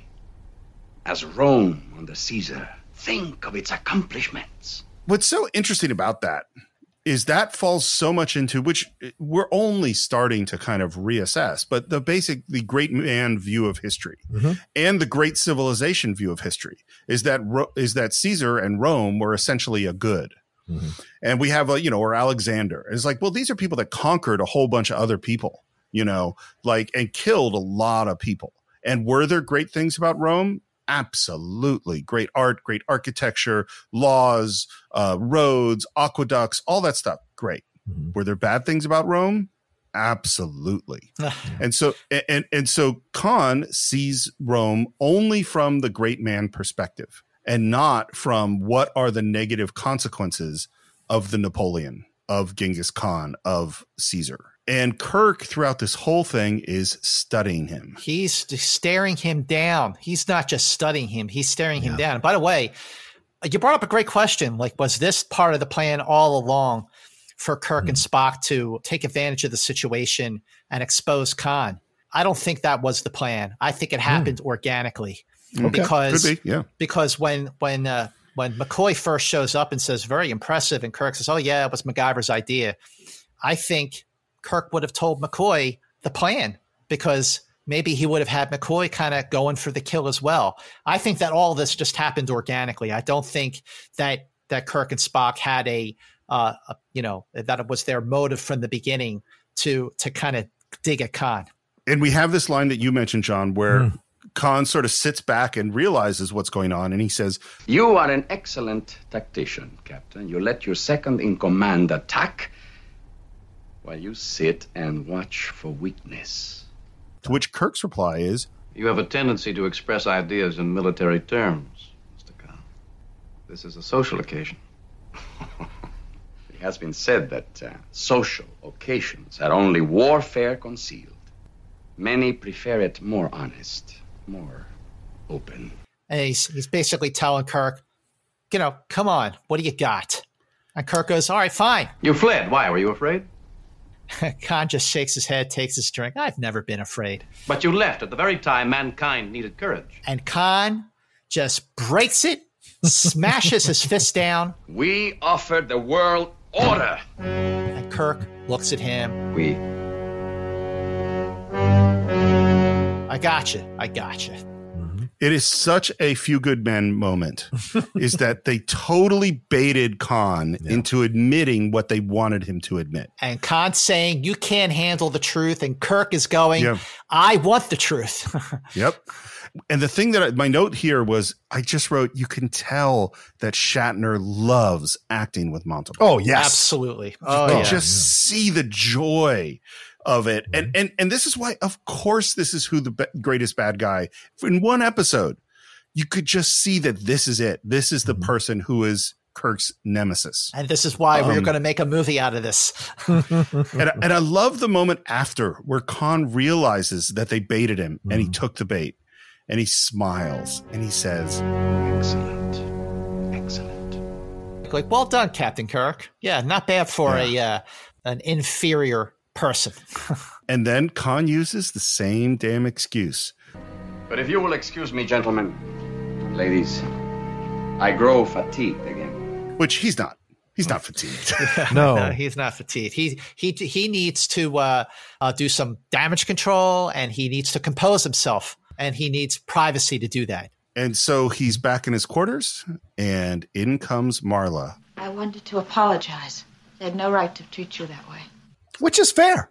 They did launch a 2-prong attack on him. Yeah, they went after him. Was it fair? Was it fair with what Kirk and Spock did? No. I mean, but there's a lot of tension there. Mm-hmm. There's so much about that period of time. And Kirk and Spock are thinking like, this guy who fled the Earth is now here in the 23rd century. What are we dealing with here? I mean, it's not just their curiosity, it's their duty. They got to know. I should say that this scene with Marla and Khan in Khan's quarters is the heart of what we could argue about in terms of the way all of this is portrayed. It's no mystery to me. I know exactly who you are. And you see his reaction of, I would say, fear. Right. Is that Khan goes, wait, I'm Khan Noonien Singh? I think that's what his face. Really? Yeah. Okay. I don't. I see that she has now unveiled the painting inside him by saying that. I love the way you said that. I was just saying she stops him cold because she says that. And she says, and maybe he's been waiting for a woman to finally see him for who he is or say that to him and mean it. And someone he's attracted to. And when she says it, I think it stops him cold because he didn't anticipate this exchange or feeling that way about her. And she says, like Richard the Lionheart, Leif Erikson, she's comparing him to great men. Yeah. And this is interesting, Steve, because I think this harkens back to your earlier question. So the next moment is him reverting back to the physical instincts that he always has, whether violence or romantic or otherwise, and grabs her or takes her physically and wants to make out. And she says, please don't, pushes him off, and he flings her against the door, in essence, or towards the door. This is a moment of vulnerability, and his reaction to having his vulnerability exposed but not consummated is one of anger and defensiveness. John, I'm going to say something very strange to you. Sure. Which is, I think that I am correct about what Khan's reaction is in the reaction shot to I Know Who You Are. Okay. But I like your idea better. Well, because your idea really plays to what we're talking about, which is the moments in which Khan decides he's genuinely attracted to her. Yeah. And it also plays to this next moment of go or stay. Yeah. And if I could be even more revealing, I have had moments like this with women in the past. I have been the old man you see now, ladies and gentlemen, isn't the passionate Roka of his 20s and 30s. I mean, I have felt my power in moments when I was younger, and I identify with a lot of what Khan is doing in certain moments in this episode. Certainly not taking over the ship or the more brutal moments, but certainly that feeling of meeting someone that you feel a passion for. And so having them reject you, especially when I haven't done the therapy or I haven't done all the stuff that I did later in life, there is that moment where you say like, go or stay, but you're messing with my feelings because you don't have the emotional vocabulary or maturity to understand that a more calm approach or seasoned approach is the right approach in a moment like that.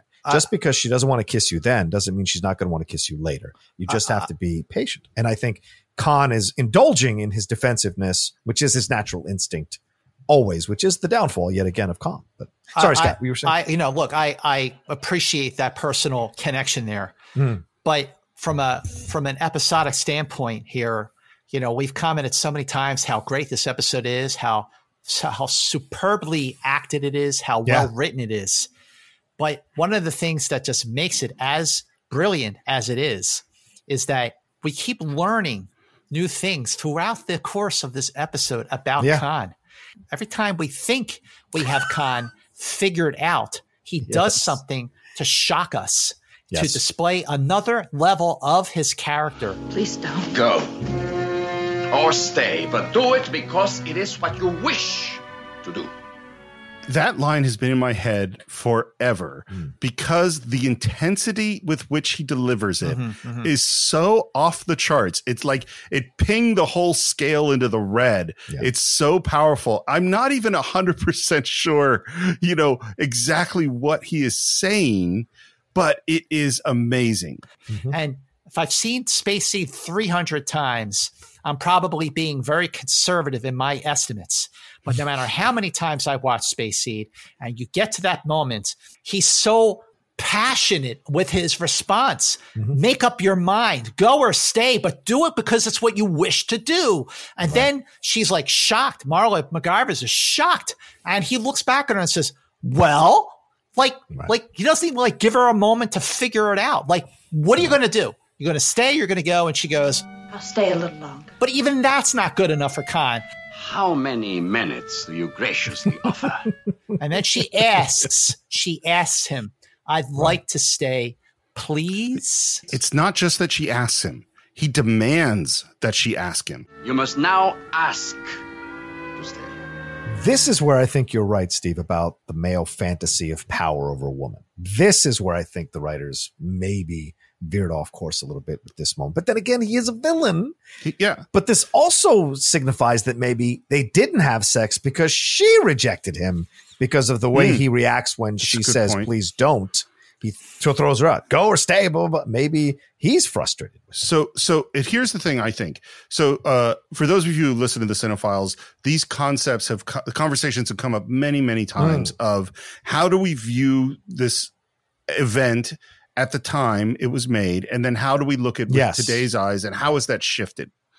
For me, this scene is supposed to bother us. Yes. It's supposed to be an uncomfortable scene. Right. And I don't have I do agree that I think this is playing out a certain kind of male power fantasy that the writers are creating, but I don't think that anyone is saying that this is okay in the way that this scene is done. This is a bad guy. And I also think, is it impossible to say that sometimes women are attracted to the wrong men, or that men want to use power to dominate women and control them, or that sometimes that power becomes physical, or that women are in situations with things like that with men that they feel that they love, that they don't know how to extricate themselves?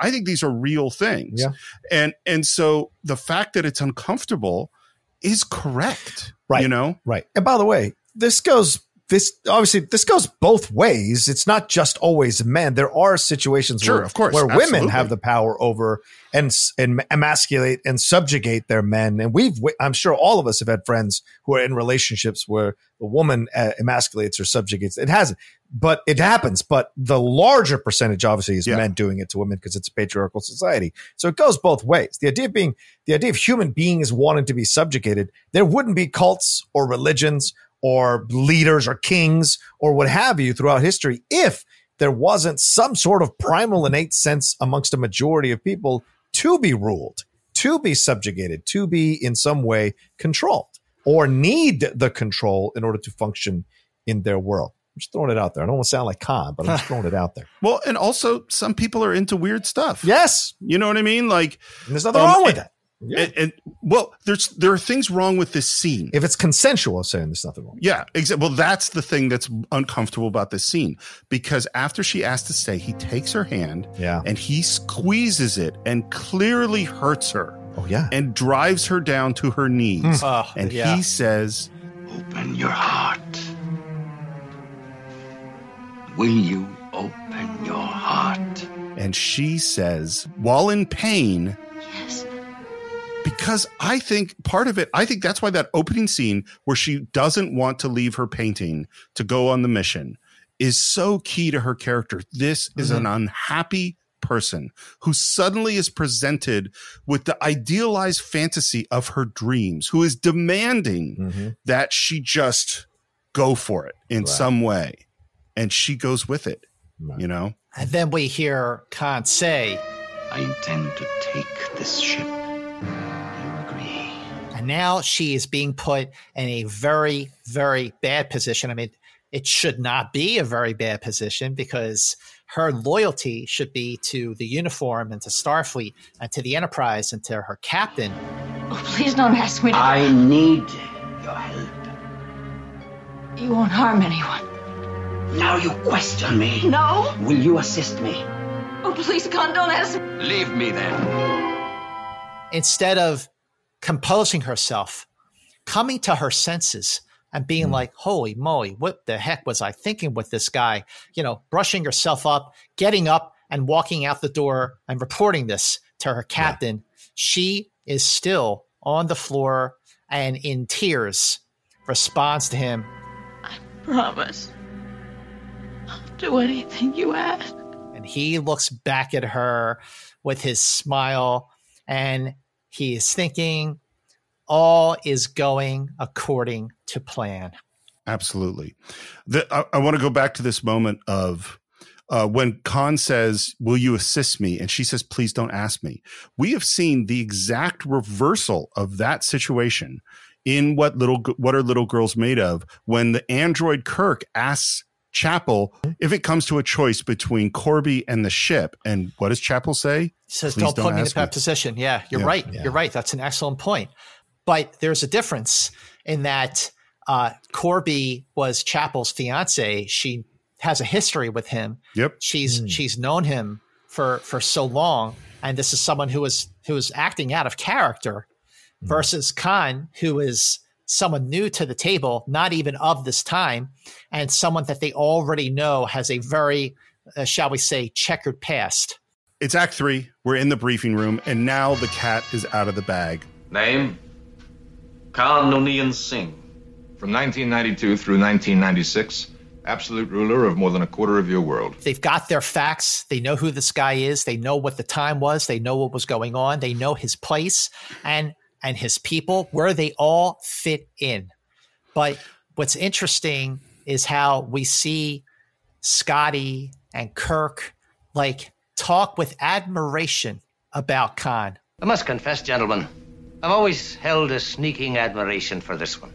He was the best of the tyrants and the most dangerous. And Spock can't believe his ears. No pun intended. This romanticism about a ruthless dictator is... It's Spock. We humans have a streak of barbarism in us.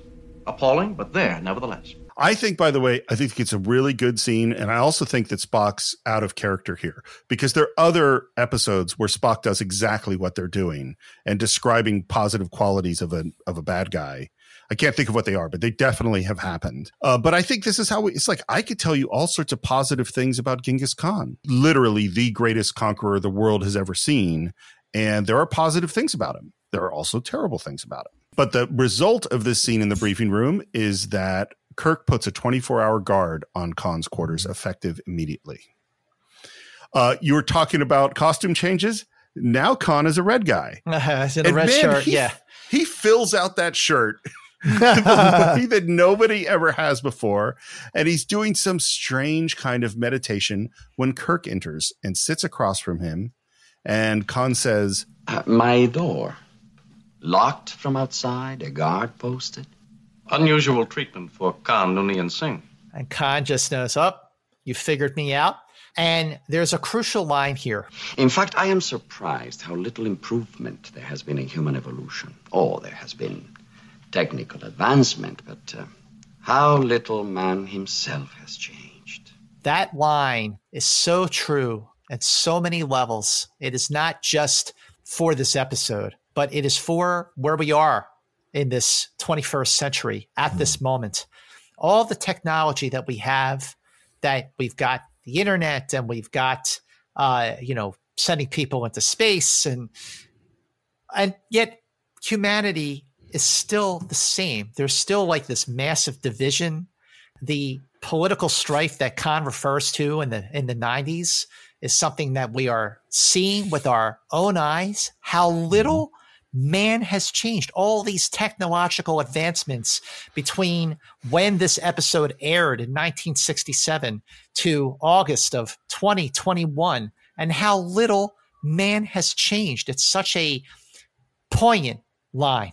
well, evolutionarily, we're the same. Yeah. That change is way too slow. And this is one of the things is humans look back at the barbaric past and go, oh, well, obviously we would never do that. And it's like, no, you would have. If you had been raised at that time, the odds are you would have behaved that way. Mm-hmm. And the thing that I always think about is I love the fact that in Dungeons and Dragons, it's another geeky reference, they split intelligence and wisdom in your characteristics because they're not the same thing. And that you can learn from a book or the internet all sorts of information that you didn't have to earn. You know what I mean? It's just out there and you could know it. And you could know how to use the computer or drive a car and even how a spaceship works, even though you invented none of those things. But wisdom, mostly you have to earn on your own. You know, you have to develop that yourself through life experience. Yes, you can learn some things from reading a book, watching an episode of Star Trek. Absolutely. But it's not the same as knowledge. Knowledge is easier to get and more readily available than wisdom.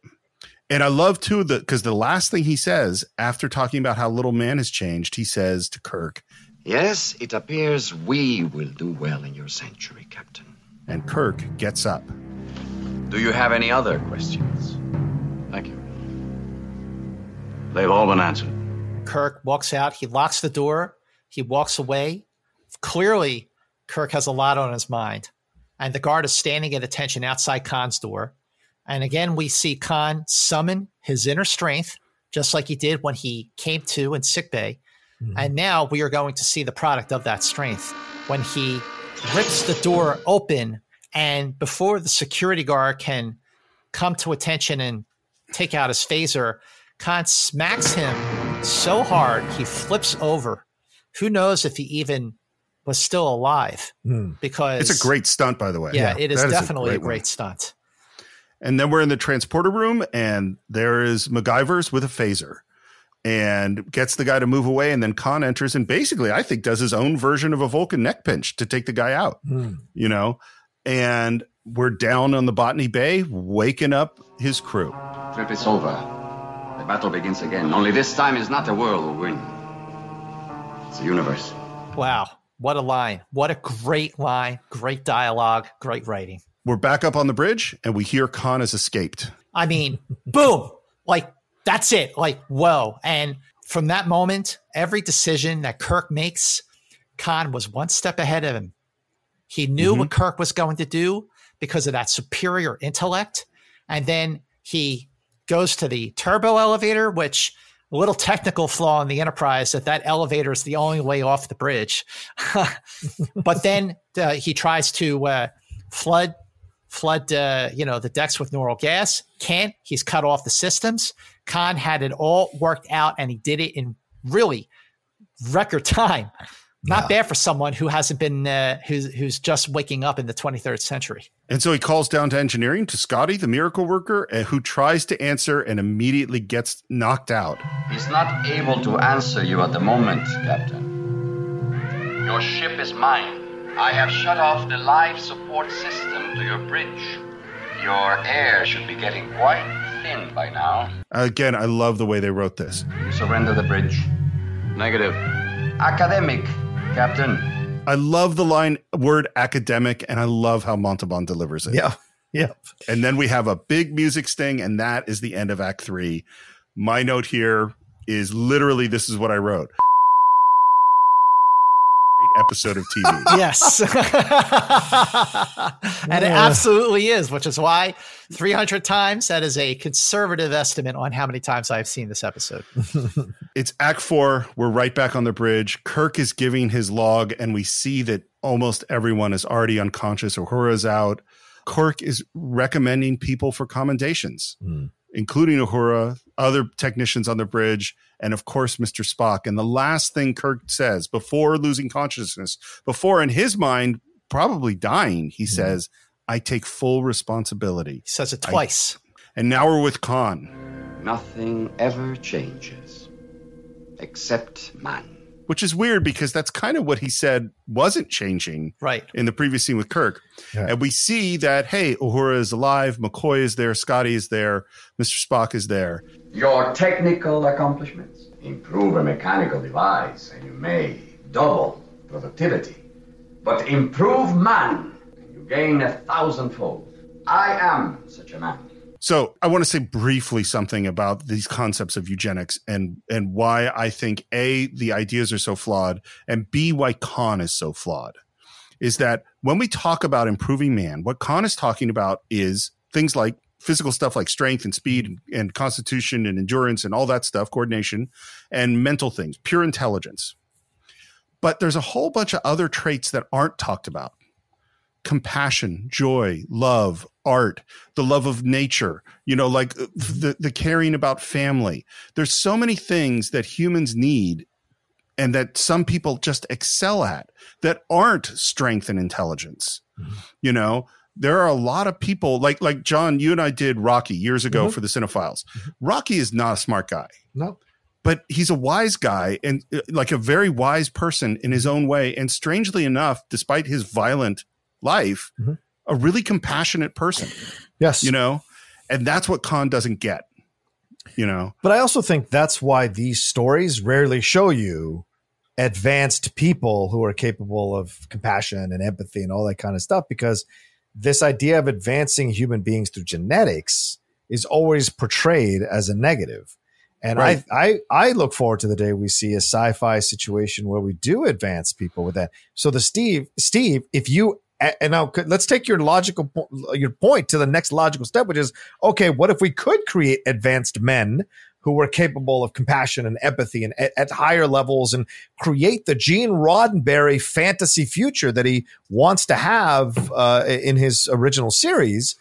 What do we do with the men who don't want to take it, like they don't want to take vaccines? What do we take with the human beings that don't want to take this stuff and become advanced and whatever?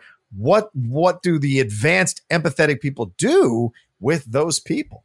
I wonder. Well, the first thing, and obviously this is literally could be an hours and hours conversation. Sounds like a short to me. Anyway, for those of you who are fans of Enterprise Incidents and don't listen to the Cinephiles, as John and I do Cinephile shorts regularly for Patreon. That's true. One of the things I firmly believe is that one of the mistakes we make is thinking that people are supposed to be the same. Is that part of the strength of a civilization is that people are really, really different. And that's part of what makes America such an incredible country, for as much as it's very flawed, because you have people with so many different backgrounds and so many different ideas. And so the first thing I would say is I don't want everybody to get the same genetic code. The second thing I would say is a lot of times our greatest strengths are connected to our greatest weaknesses. And so messing around with that stuff gets real tough. Yeah. Because I'm sure for the three of us, a lot of our negative experiences or choices we made that maybe weren't the best choice led to the wisdom that I was talking about a few minutes ago. Absolutely. You know what I mean? And so going well, I'm going to take out that negative thing and just make you really super empathetic and compassionate. As much as I want those traits, well, I'm like, oh, hold on. How does this going to balance out? Right. That's what I would say. Fair. Join me. I'll treat you well. I need your training to operate a vessel this complex. And Scotty, sitting there, arms folded, says, "Where is Captain Kirk?" Like, that's the nobility that here they are being taken hostage, and Captain Kirk, as we find out, is close to death, and they refuse to surrender, even when Khan's people inflict physical harm, like when Joaquin, played by Mark Tobin in this episode, and he's played by Judson Scott in the movie The Wrath of Khan, when he slaps Uhura and the look that she gives him, that they are not going to give in, even with Captain Kirk in dire straits. I think the way the crew is together in this moment and Uhura's courage in this moment is amazing, and it also shows why Khan is full of it and a terrible dictator, because he immediately, this is the only way he knows to rule, is with power. That's all he's got. Kirk has so many traits that Khan does not have that make him a different kind of leader. As Scott, as you said many times, make him the person that you would follow into an active volcano. Yes, absolutely. But Khan has learned at least this one thing. I should have realized that suffocating together on the bridge would create heroic camaraderie among you.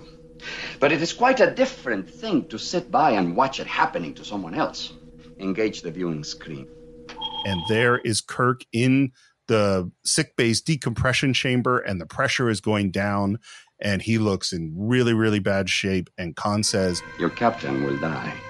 That decompression chamber was built on stage 9, where the Enterprise set is, not on stage 10. So even though it was a new set, it was on the stage 9 set, which is what kept this as a bottle show. They didn't have to use stage 10 like they did for the Botany Bay scene. Just a little FYI there. If you join me Spock. I will save his life. And the look from Nimoy is just like so strong and totally disapproving. You know what I mean? Yeah. And Khan is starting to lose his temper. My vessel was useless. I need you and yours to select a colony planet, one with a population willing to be led by us. To be conquered by you. Because that's what it's all about for Khan. And then he has fully lost it. Each of you in turn will go in there, die while the others watch. And nothing. He gets nothing from them. But the reaction you get is not from the senior officers. The reaction you get is from MacGyver's. The reality is hitting her. She has a crisis of conscience. Yeah. She sees what Khan is doing to her captain. She sees Uhura is smacked, and she realizes the severity of the situation. She has a crisis of conscience. She is now going to try to do some damage control. If not, certainly it's past the point of no return for her. Mm-hmm. But if she had not done what she is about to do, then things would have turned out very bleak for the crew of the Enterprise. Khan, there's no reason I must watch this, is there? I think the line that Khan says when she asked to leave is really interesting. He says, "But I hoped you would be stronger." Right. It's an interesting line. And then we lose the video. I don't quite know why, of Kirk. Maybe MacGyver's does it right outside in the hallway, but I don't quite know why. And Joaquin goes to hit Uhura again, and Khan stops her and says, "It does not matter. The captain is dead." And there is a huge reaction from Uhura. And, you know, Scott, we talked about that. I think the character that they really developed the most early on is Sulu.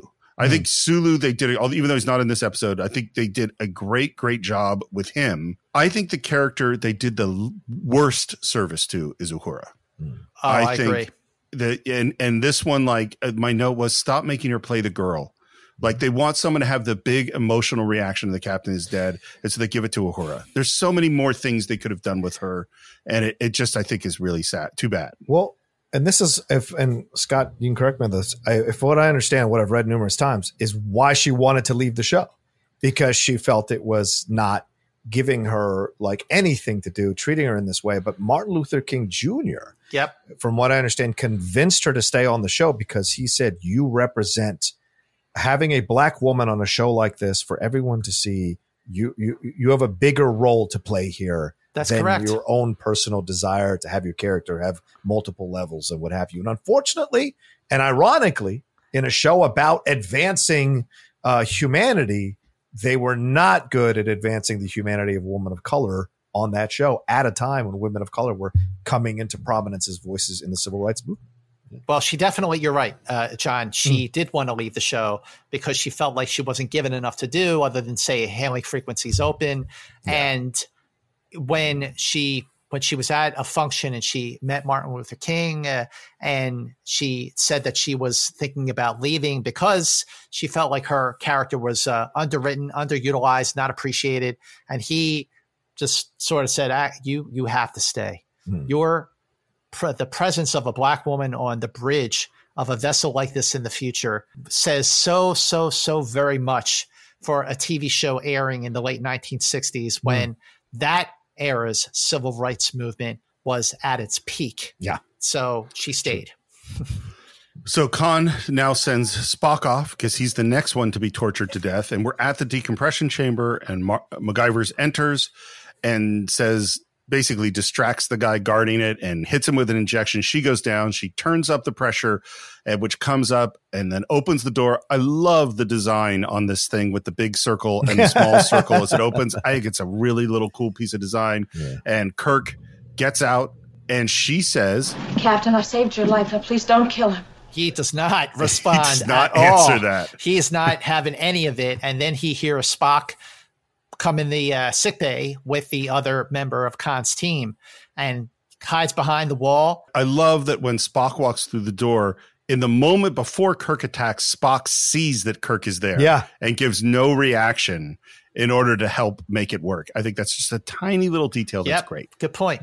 They struggle for a little bit. Spock gives him the FSNP, famous Spock neck pinch. Surprised to see you, Captain, though pleased. I'm a little pleased myself. Khan is holding our staff in the briefing room. His men have control of the ship. Our only chance is the intruder control circuit. Gas all decks but this one. We're in the briefing room, and Khan is calling around all his people and can't find anybody. No. And then we see the gas, and he runs out. By the way, I think it's funny, like when the gas starts filling up the briefing room, Scotty's like running out. He's almost out the door, and he like goes back to punch Khan's person in the face. Like he was like home free. He was out the door, and he like goes, wait a minute. He runs back, punches the guy in the face, then goes out of the briefing room. The Scottish and sees Spock in the corridor. Got to get that shot in. The Scottish temperament. I appreciate it. And then we hear Spock's voice saying, anesthesia gas in all sections except engineering. Someone just closed that line. And then we're in engineering, and this just is so sucks because Khan is sitting there and hears Spock say, Captain, acknowledge, unable to flood engineering. And you're going, oh no. Now Khan knows, and if that wasn't enough, we then hear Scotty's voice say, Captain's headed for the engineering section. So Khan is obviously very prepared. He hides just on the side of the door. In comes Kirk with his phaser. Khan grabs him, takes the phaser, and I love he holds it in front of him and crushes it, which seems dangerous to me, but is very intimidating. Very intimidating. Just, again, another moment to establish the superior strength that Khan possesses. Right. So Khan, because he read those technical manuals, he is built an overload in the Enterprise, and in moments, the Enterprise will explode like an exploding sun. Here's something I don't understand. Why? Why does Khan want to die at this point? No, Khan doesn't want to die, but he sees, well, if I go down, I'm taking them with me. Which is what the Genesis machine does. Actually, too, that's right? a really good point. That's Khan. The end result, is that I'll take everybody out if you don't let me win. Yeah, he's basically saying at this moment, no, Kirk, you don't get away. And Kirk goes for the panel, and Khan throws Stuntman Kirk. The stuntmen are really kind of... Dude, the HD version of this is tough because you can tell the stuntman from a mile away. Oh, yeah. Now here's the interesting here is that so William Shatner's stuntman is Gary Combs. Ricardo Montalban's stunt double is Chuck Couch. And you're right, John. The HD version of this episode, it's so blatantly, totally, completely obvious during the wider shots that they are stuntmen. And it is the exact same effect that was unfortunately used in Court Martial, where when Kirk and Finney are fighting in engineering, just like this, they are obviously stuntmen. Both of these episodes were directed by Mark Daniels. So nothing against Mark Daniels, but when it comes to kind of doing the close-up shots with the pullback shots, he just wasn't good at hiding the fact that they were stuntmen. And to be fair to Mark Daniels, he didn't know they were going to be on DVD and Blu-ray and HD. I mean, he's just and watch over and over again. Exactly. What did he know?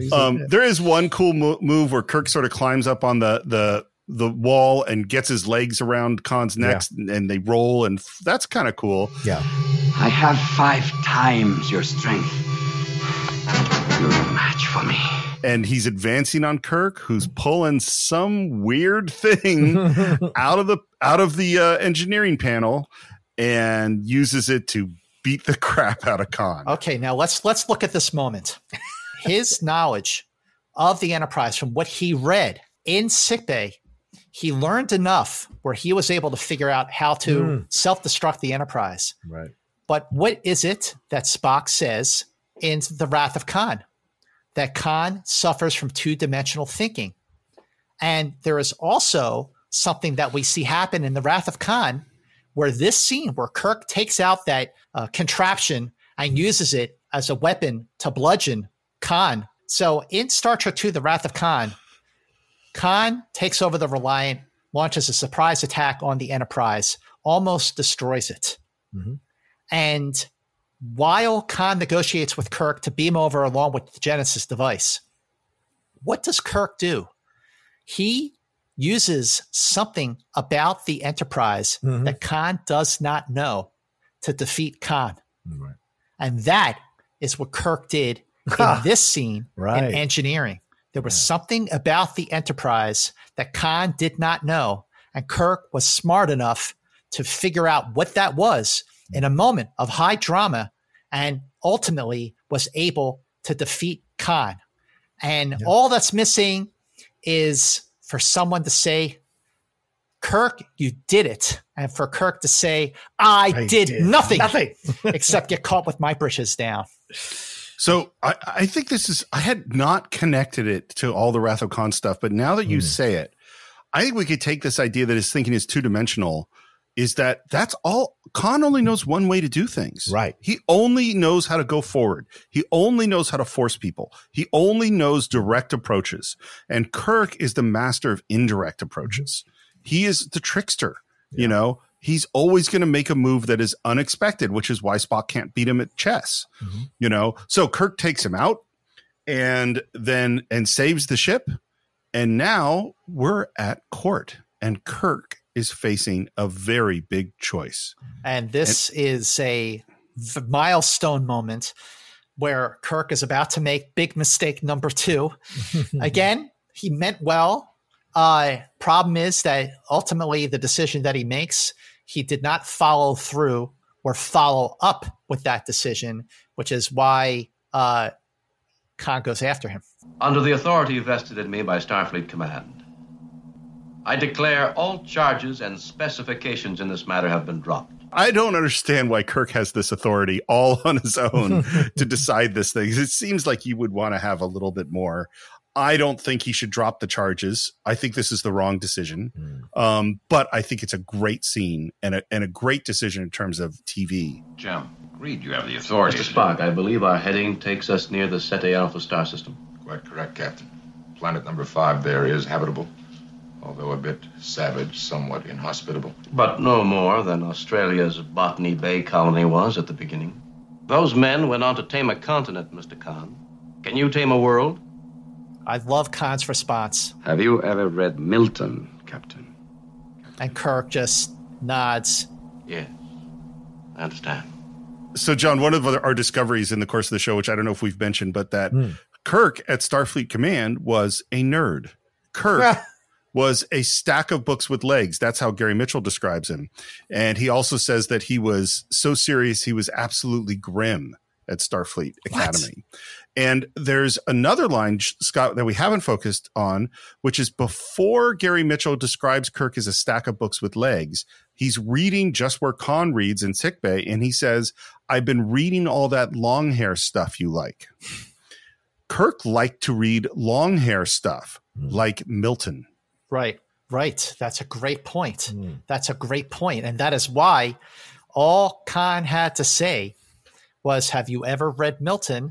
Because, yes, Kirk did, in fact, read Milton because he was a nerd. By the way, I've read Milton, and if someone said, have you ever read Milton, I would never have come up with this. It's a really tough book.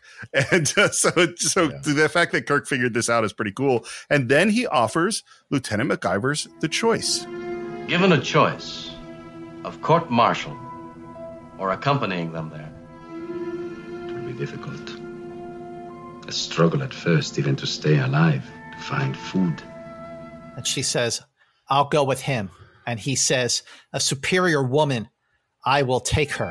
And I've gotten something else I wanted. A world to win, an empire to build. So I totally understand why this episode ends this way, with Marla MacGyver's going with Khan. And obviously, we don't have Wrath of Khan, the greatest Star Trek film ever made, without her making that choice. I don't think it's the right choice. I think in terms of Khan's a bad guy, and she turned against him, and I think she should say, no, I'm going to face the consequences of my action. I'm not going with you. If I were writing the script. What? Why? Why would you do that? That's such a boring ending. This is the right ending. She goes with him. Yeah. Because she goes with him because, as I said earlier, there are always women who will go with men of power, or vice versa, men who will go with women of power because there's something there that, as you said earlier, Steve, that turns them on. Everyone's got their thing or their fetish or whatever. So her deciding to go with him is not to avoid consequences for her actions. I agree. It's Kirk graciously giving her the choice, and he doesn't have to. but he gives her the choice, and she goes with him because she does love him. She does care for him. And Khan, for all the bad guy you say he is, and he is, he's got obviously bad tendencies. He does care about her. He doesn't get mad at her that she turned on him. He doesn't kick her out for betraying him. And he says to her, and he even gives her the choice and says, it's going to be hard. It's not going to be easy. A straight shooter, Khan is from the beginning. Always, he says this. He likes it straight up. So he tells her this, like, this is the deal. If you come with me, just know it's not going to be easy. And so she has every opportunity to turn this upside down. And I think she doesn't because she's not happy on the Enterprise. Right. And exactly. This is an option to explore something new and really indulge her own ideas and concepts of powerful men and explore it for herself. And maybe this is what she's always wanted. Maybe she's an old soul. And so she goes with Khan because she does love him and wants to see what this decision brings her in her life at this time. You know? Well, she goes with him. I agree with John, what you're saying. But after the stunts that she just pulled during Khan's time on the Enterprise, let's face it, she was not facing a very promising future. No, she was out. Yeah, she was out. Okay. Yeah. At best, she would be in the brig, court-martialed, whatever. Right. But now she has a chance. It's going to be rough. It's going to be rough and tumble. But at least she will be with Khan, this guy that she obviously loves. And she will have freedom. It's going to be difficult, savage, but she sees no alternative. She sees that she's going to be much better off taking her chances with Khan than living, certainly a restricted life because A, she wasn't happy, and B, now that she's just in a lot of trouble. Yeah. But can I tell you guys something surprising? Sure. You guys are right. I'm wrong. That's not about right. No.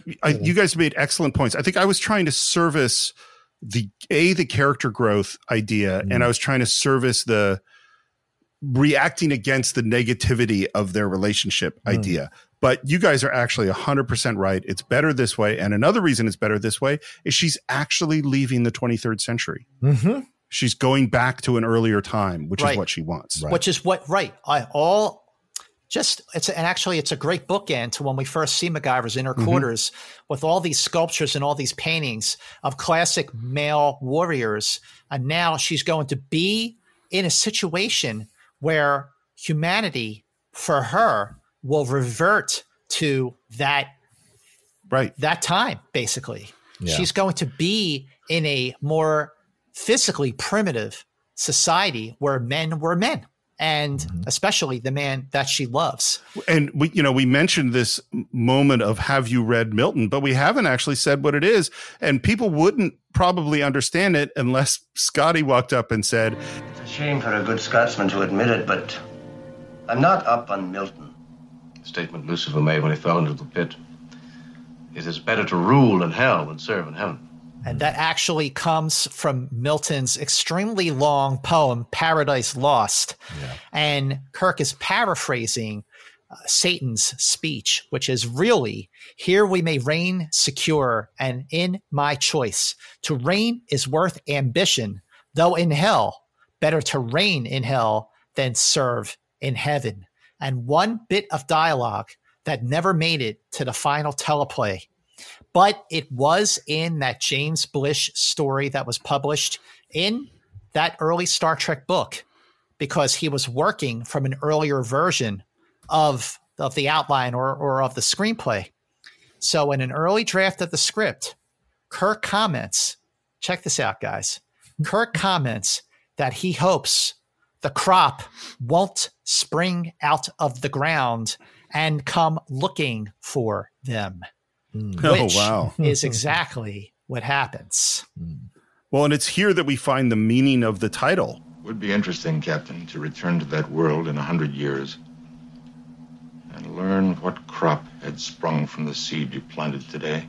Yes, Mr. Spock, it would indeed.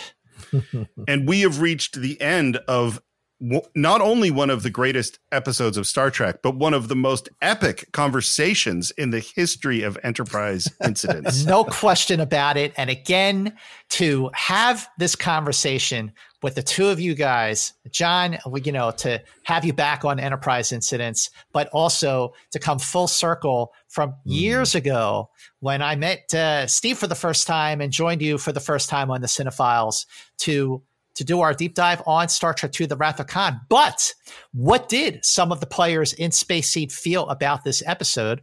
Well, Ricardo Montalban said it was a very happy company and everyone was very cordial. All the regulars were wonderful to me, most helpful, and I loved it. I thought it was well written. It had an interesting concept, and I was delighted it was offered to me. DeForest Kelly said, I really enjoyed working with Ricardo the best. I was privileged. He's a marvelous actor and one of my favorite people associated with the original Star Trek, someone I've absolutely shown and expressed my admiration to many, many times on Enterprise Incidents is cinematographer Jerry Finnerman. Mm-hmm. Jerry Finnerman said that about Space Seed. That was a wonderful show. It was so good that they made a feature out of it, which was a big time feature. And if you realize it, you take a show like that where there's hardly any action, but you never get tired of it. Now, if you can hold people with that dialogue for 48 minutes, isn't that wonderful? It just goes to show you how strong the writing was on Star Trek. Mm-hmm. So I am really having trouble coming up with my final statement about this episode. I absolutely love it. We've already talked about the writing being fantastic. And the biggest thing to me is just Ricardo Montalban is unbelievably amazing. Mm-hmm. In every single second he's on screen, he just dominates, and his power and his intensity and everything about him is fascinating. And it absolutely makes perfect sense why you go, this is where we make a Star Trek movie. I would say this, we always talk about, those of us who are Star Trek fans, we always talk about ranking the episodes. And this is always one that is in the top 5 or top 10 for a lot of people. I would argue top 5 consistently. And there's a reason for that. It's the height of their writing. It's the height of the interactions between the three, McCoy, Spock, and Kirk. And then you throw in someone who is every bit their equal in Ricardo Montalban from the first second of the show without saying a word. He is so proud lying in that bed, in that chamber or whatever. There is such power in just his essence and energy without speaking a word. And to be able to go toe-to-toe with all of them throughout the show was incredible. For a kid like me, as I've said numerous times, seeing a Latino be able to have a role like that and embrace it and be so powerful as he was in that role. I didn't even know that he was Indian until much later in my life. It was, what I focused on was that it was Ricardo Montalban and the accent was there. So to me, immediately. And I think it's such a great episode to study if you're going to study a classic episode of television and understand why television endures still in our society as a place to witness some of our greatest creators asking us questions about ourselves and about our lives. And it's all there in this episode for sure. And we're still talking about it in 2021, and we'll be talking about it in 21. Yep. I'm sure on some other podcast. Yes, exactly. And I can bet that, John, you will absolutely be on that podcast too. At least my brain in a jar might be. Yeah, right. Yeah. Meanwhile, I agree with both of your points on the final thoughts on Space Seed. It is an episode that just holds up in every way, shape, or form.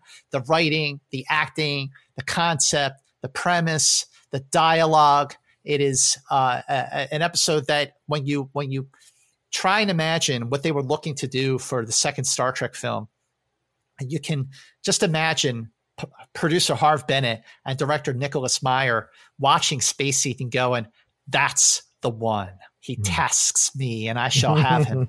And to watch Space Seed and Wrath of Khan back to back is something I definitely recommend. And speaking of watching Space Seed and Wrath of Khan back to back, we have a very, very special announcement, which is you've heard throughout this episode that the way Scott and I met was on the Cinephiles talking about Wrath of Khan. It is to this day one of our favorite episodes, one people comment on all the time, and we are going to do something very special, which is release this 4-year-old episode of the Cinephiles on Enterprise Incidents. We're going to put it right here in this feed, so you will be able to watch Space Seed and Wrath of Khan back to back and listen to our discussions of Space Seed and Wrath of Khan back to back. Yeah. And make and sure. I do want to say one thing before Scott, you're always very kind to say, I met Steve through it. If you hadn't said yes, so it comes back to you. If you hadn't said yes when I asked you to be on the Cinephiles, and we are still just getting to know each other,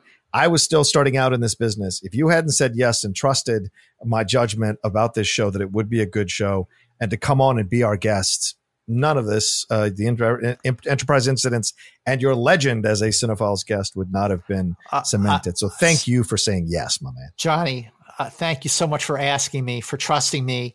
Both of you for trusting me and bringing me on.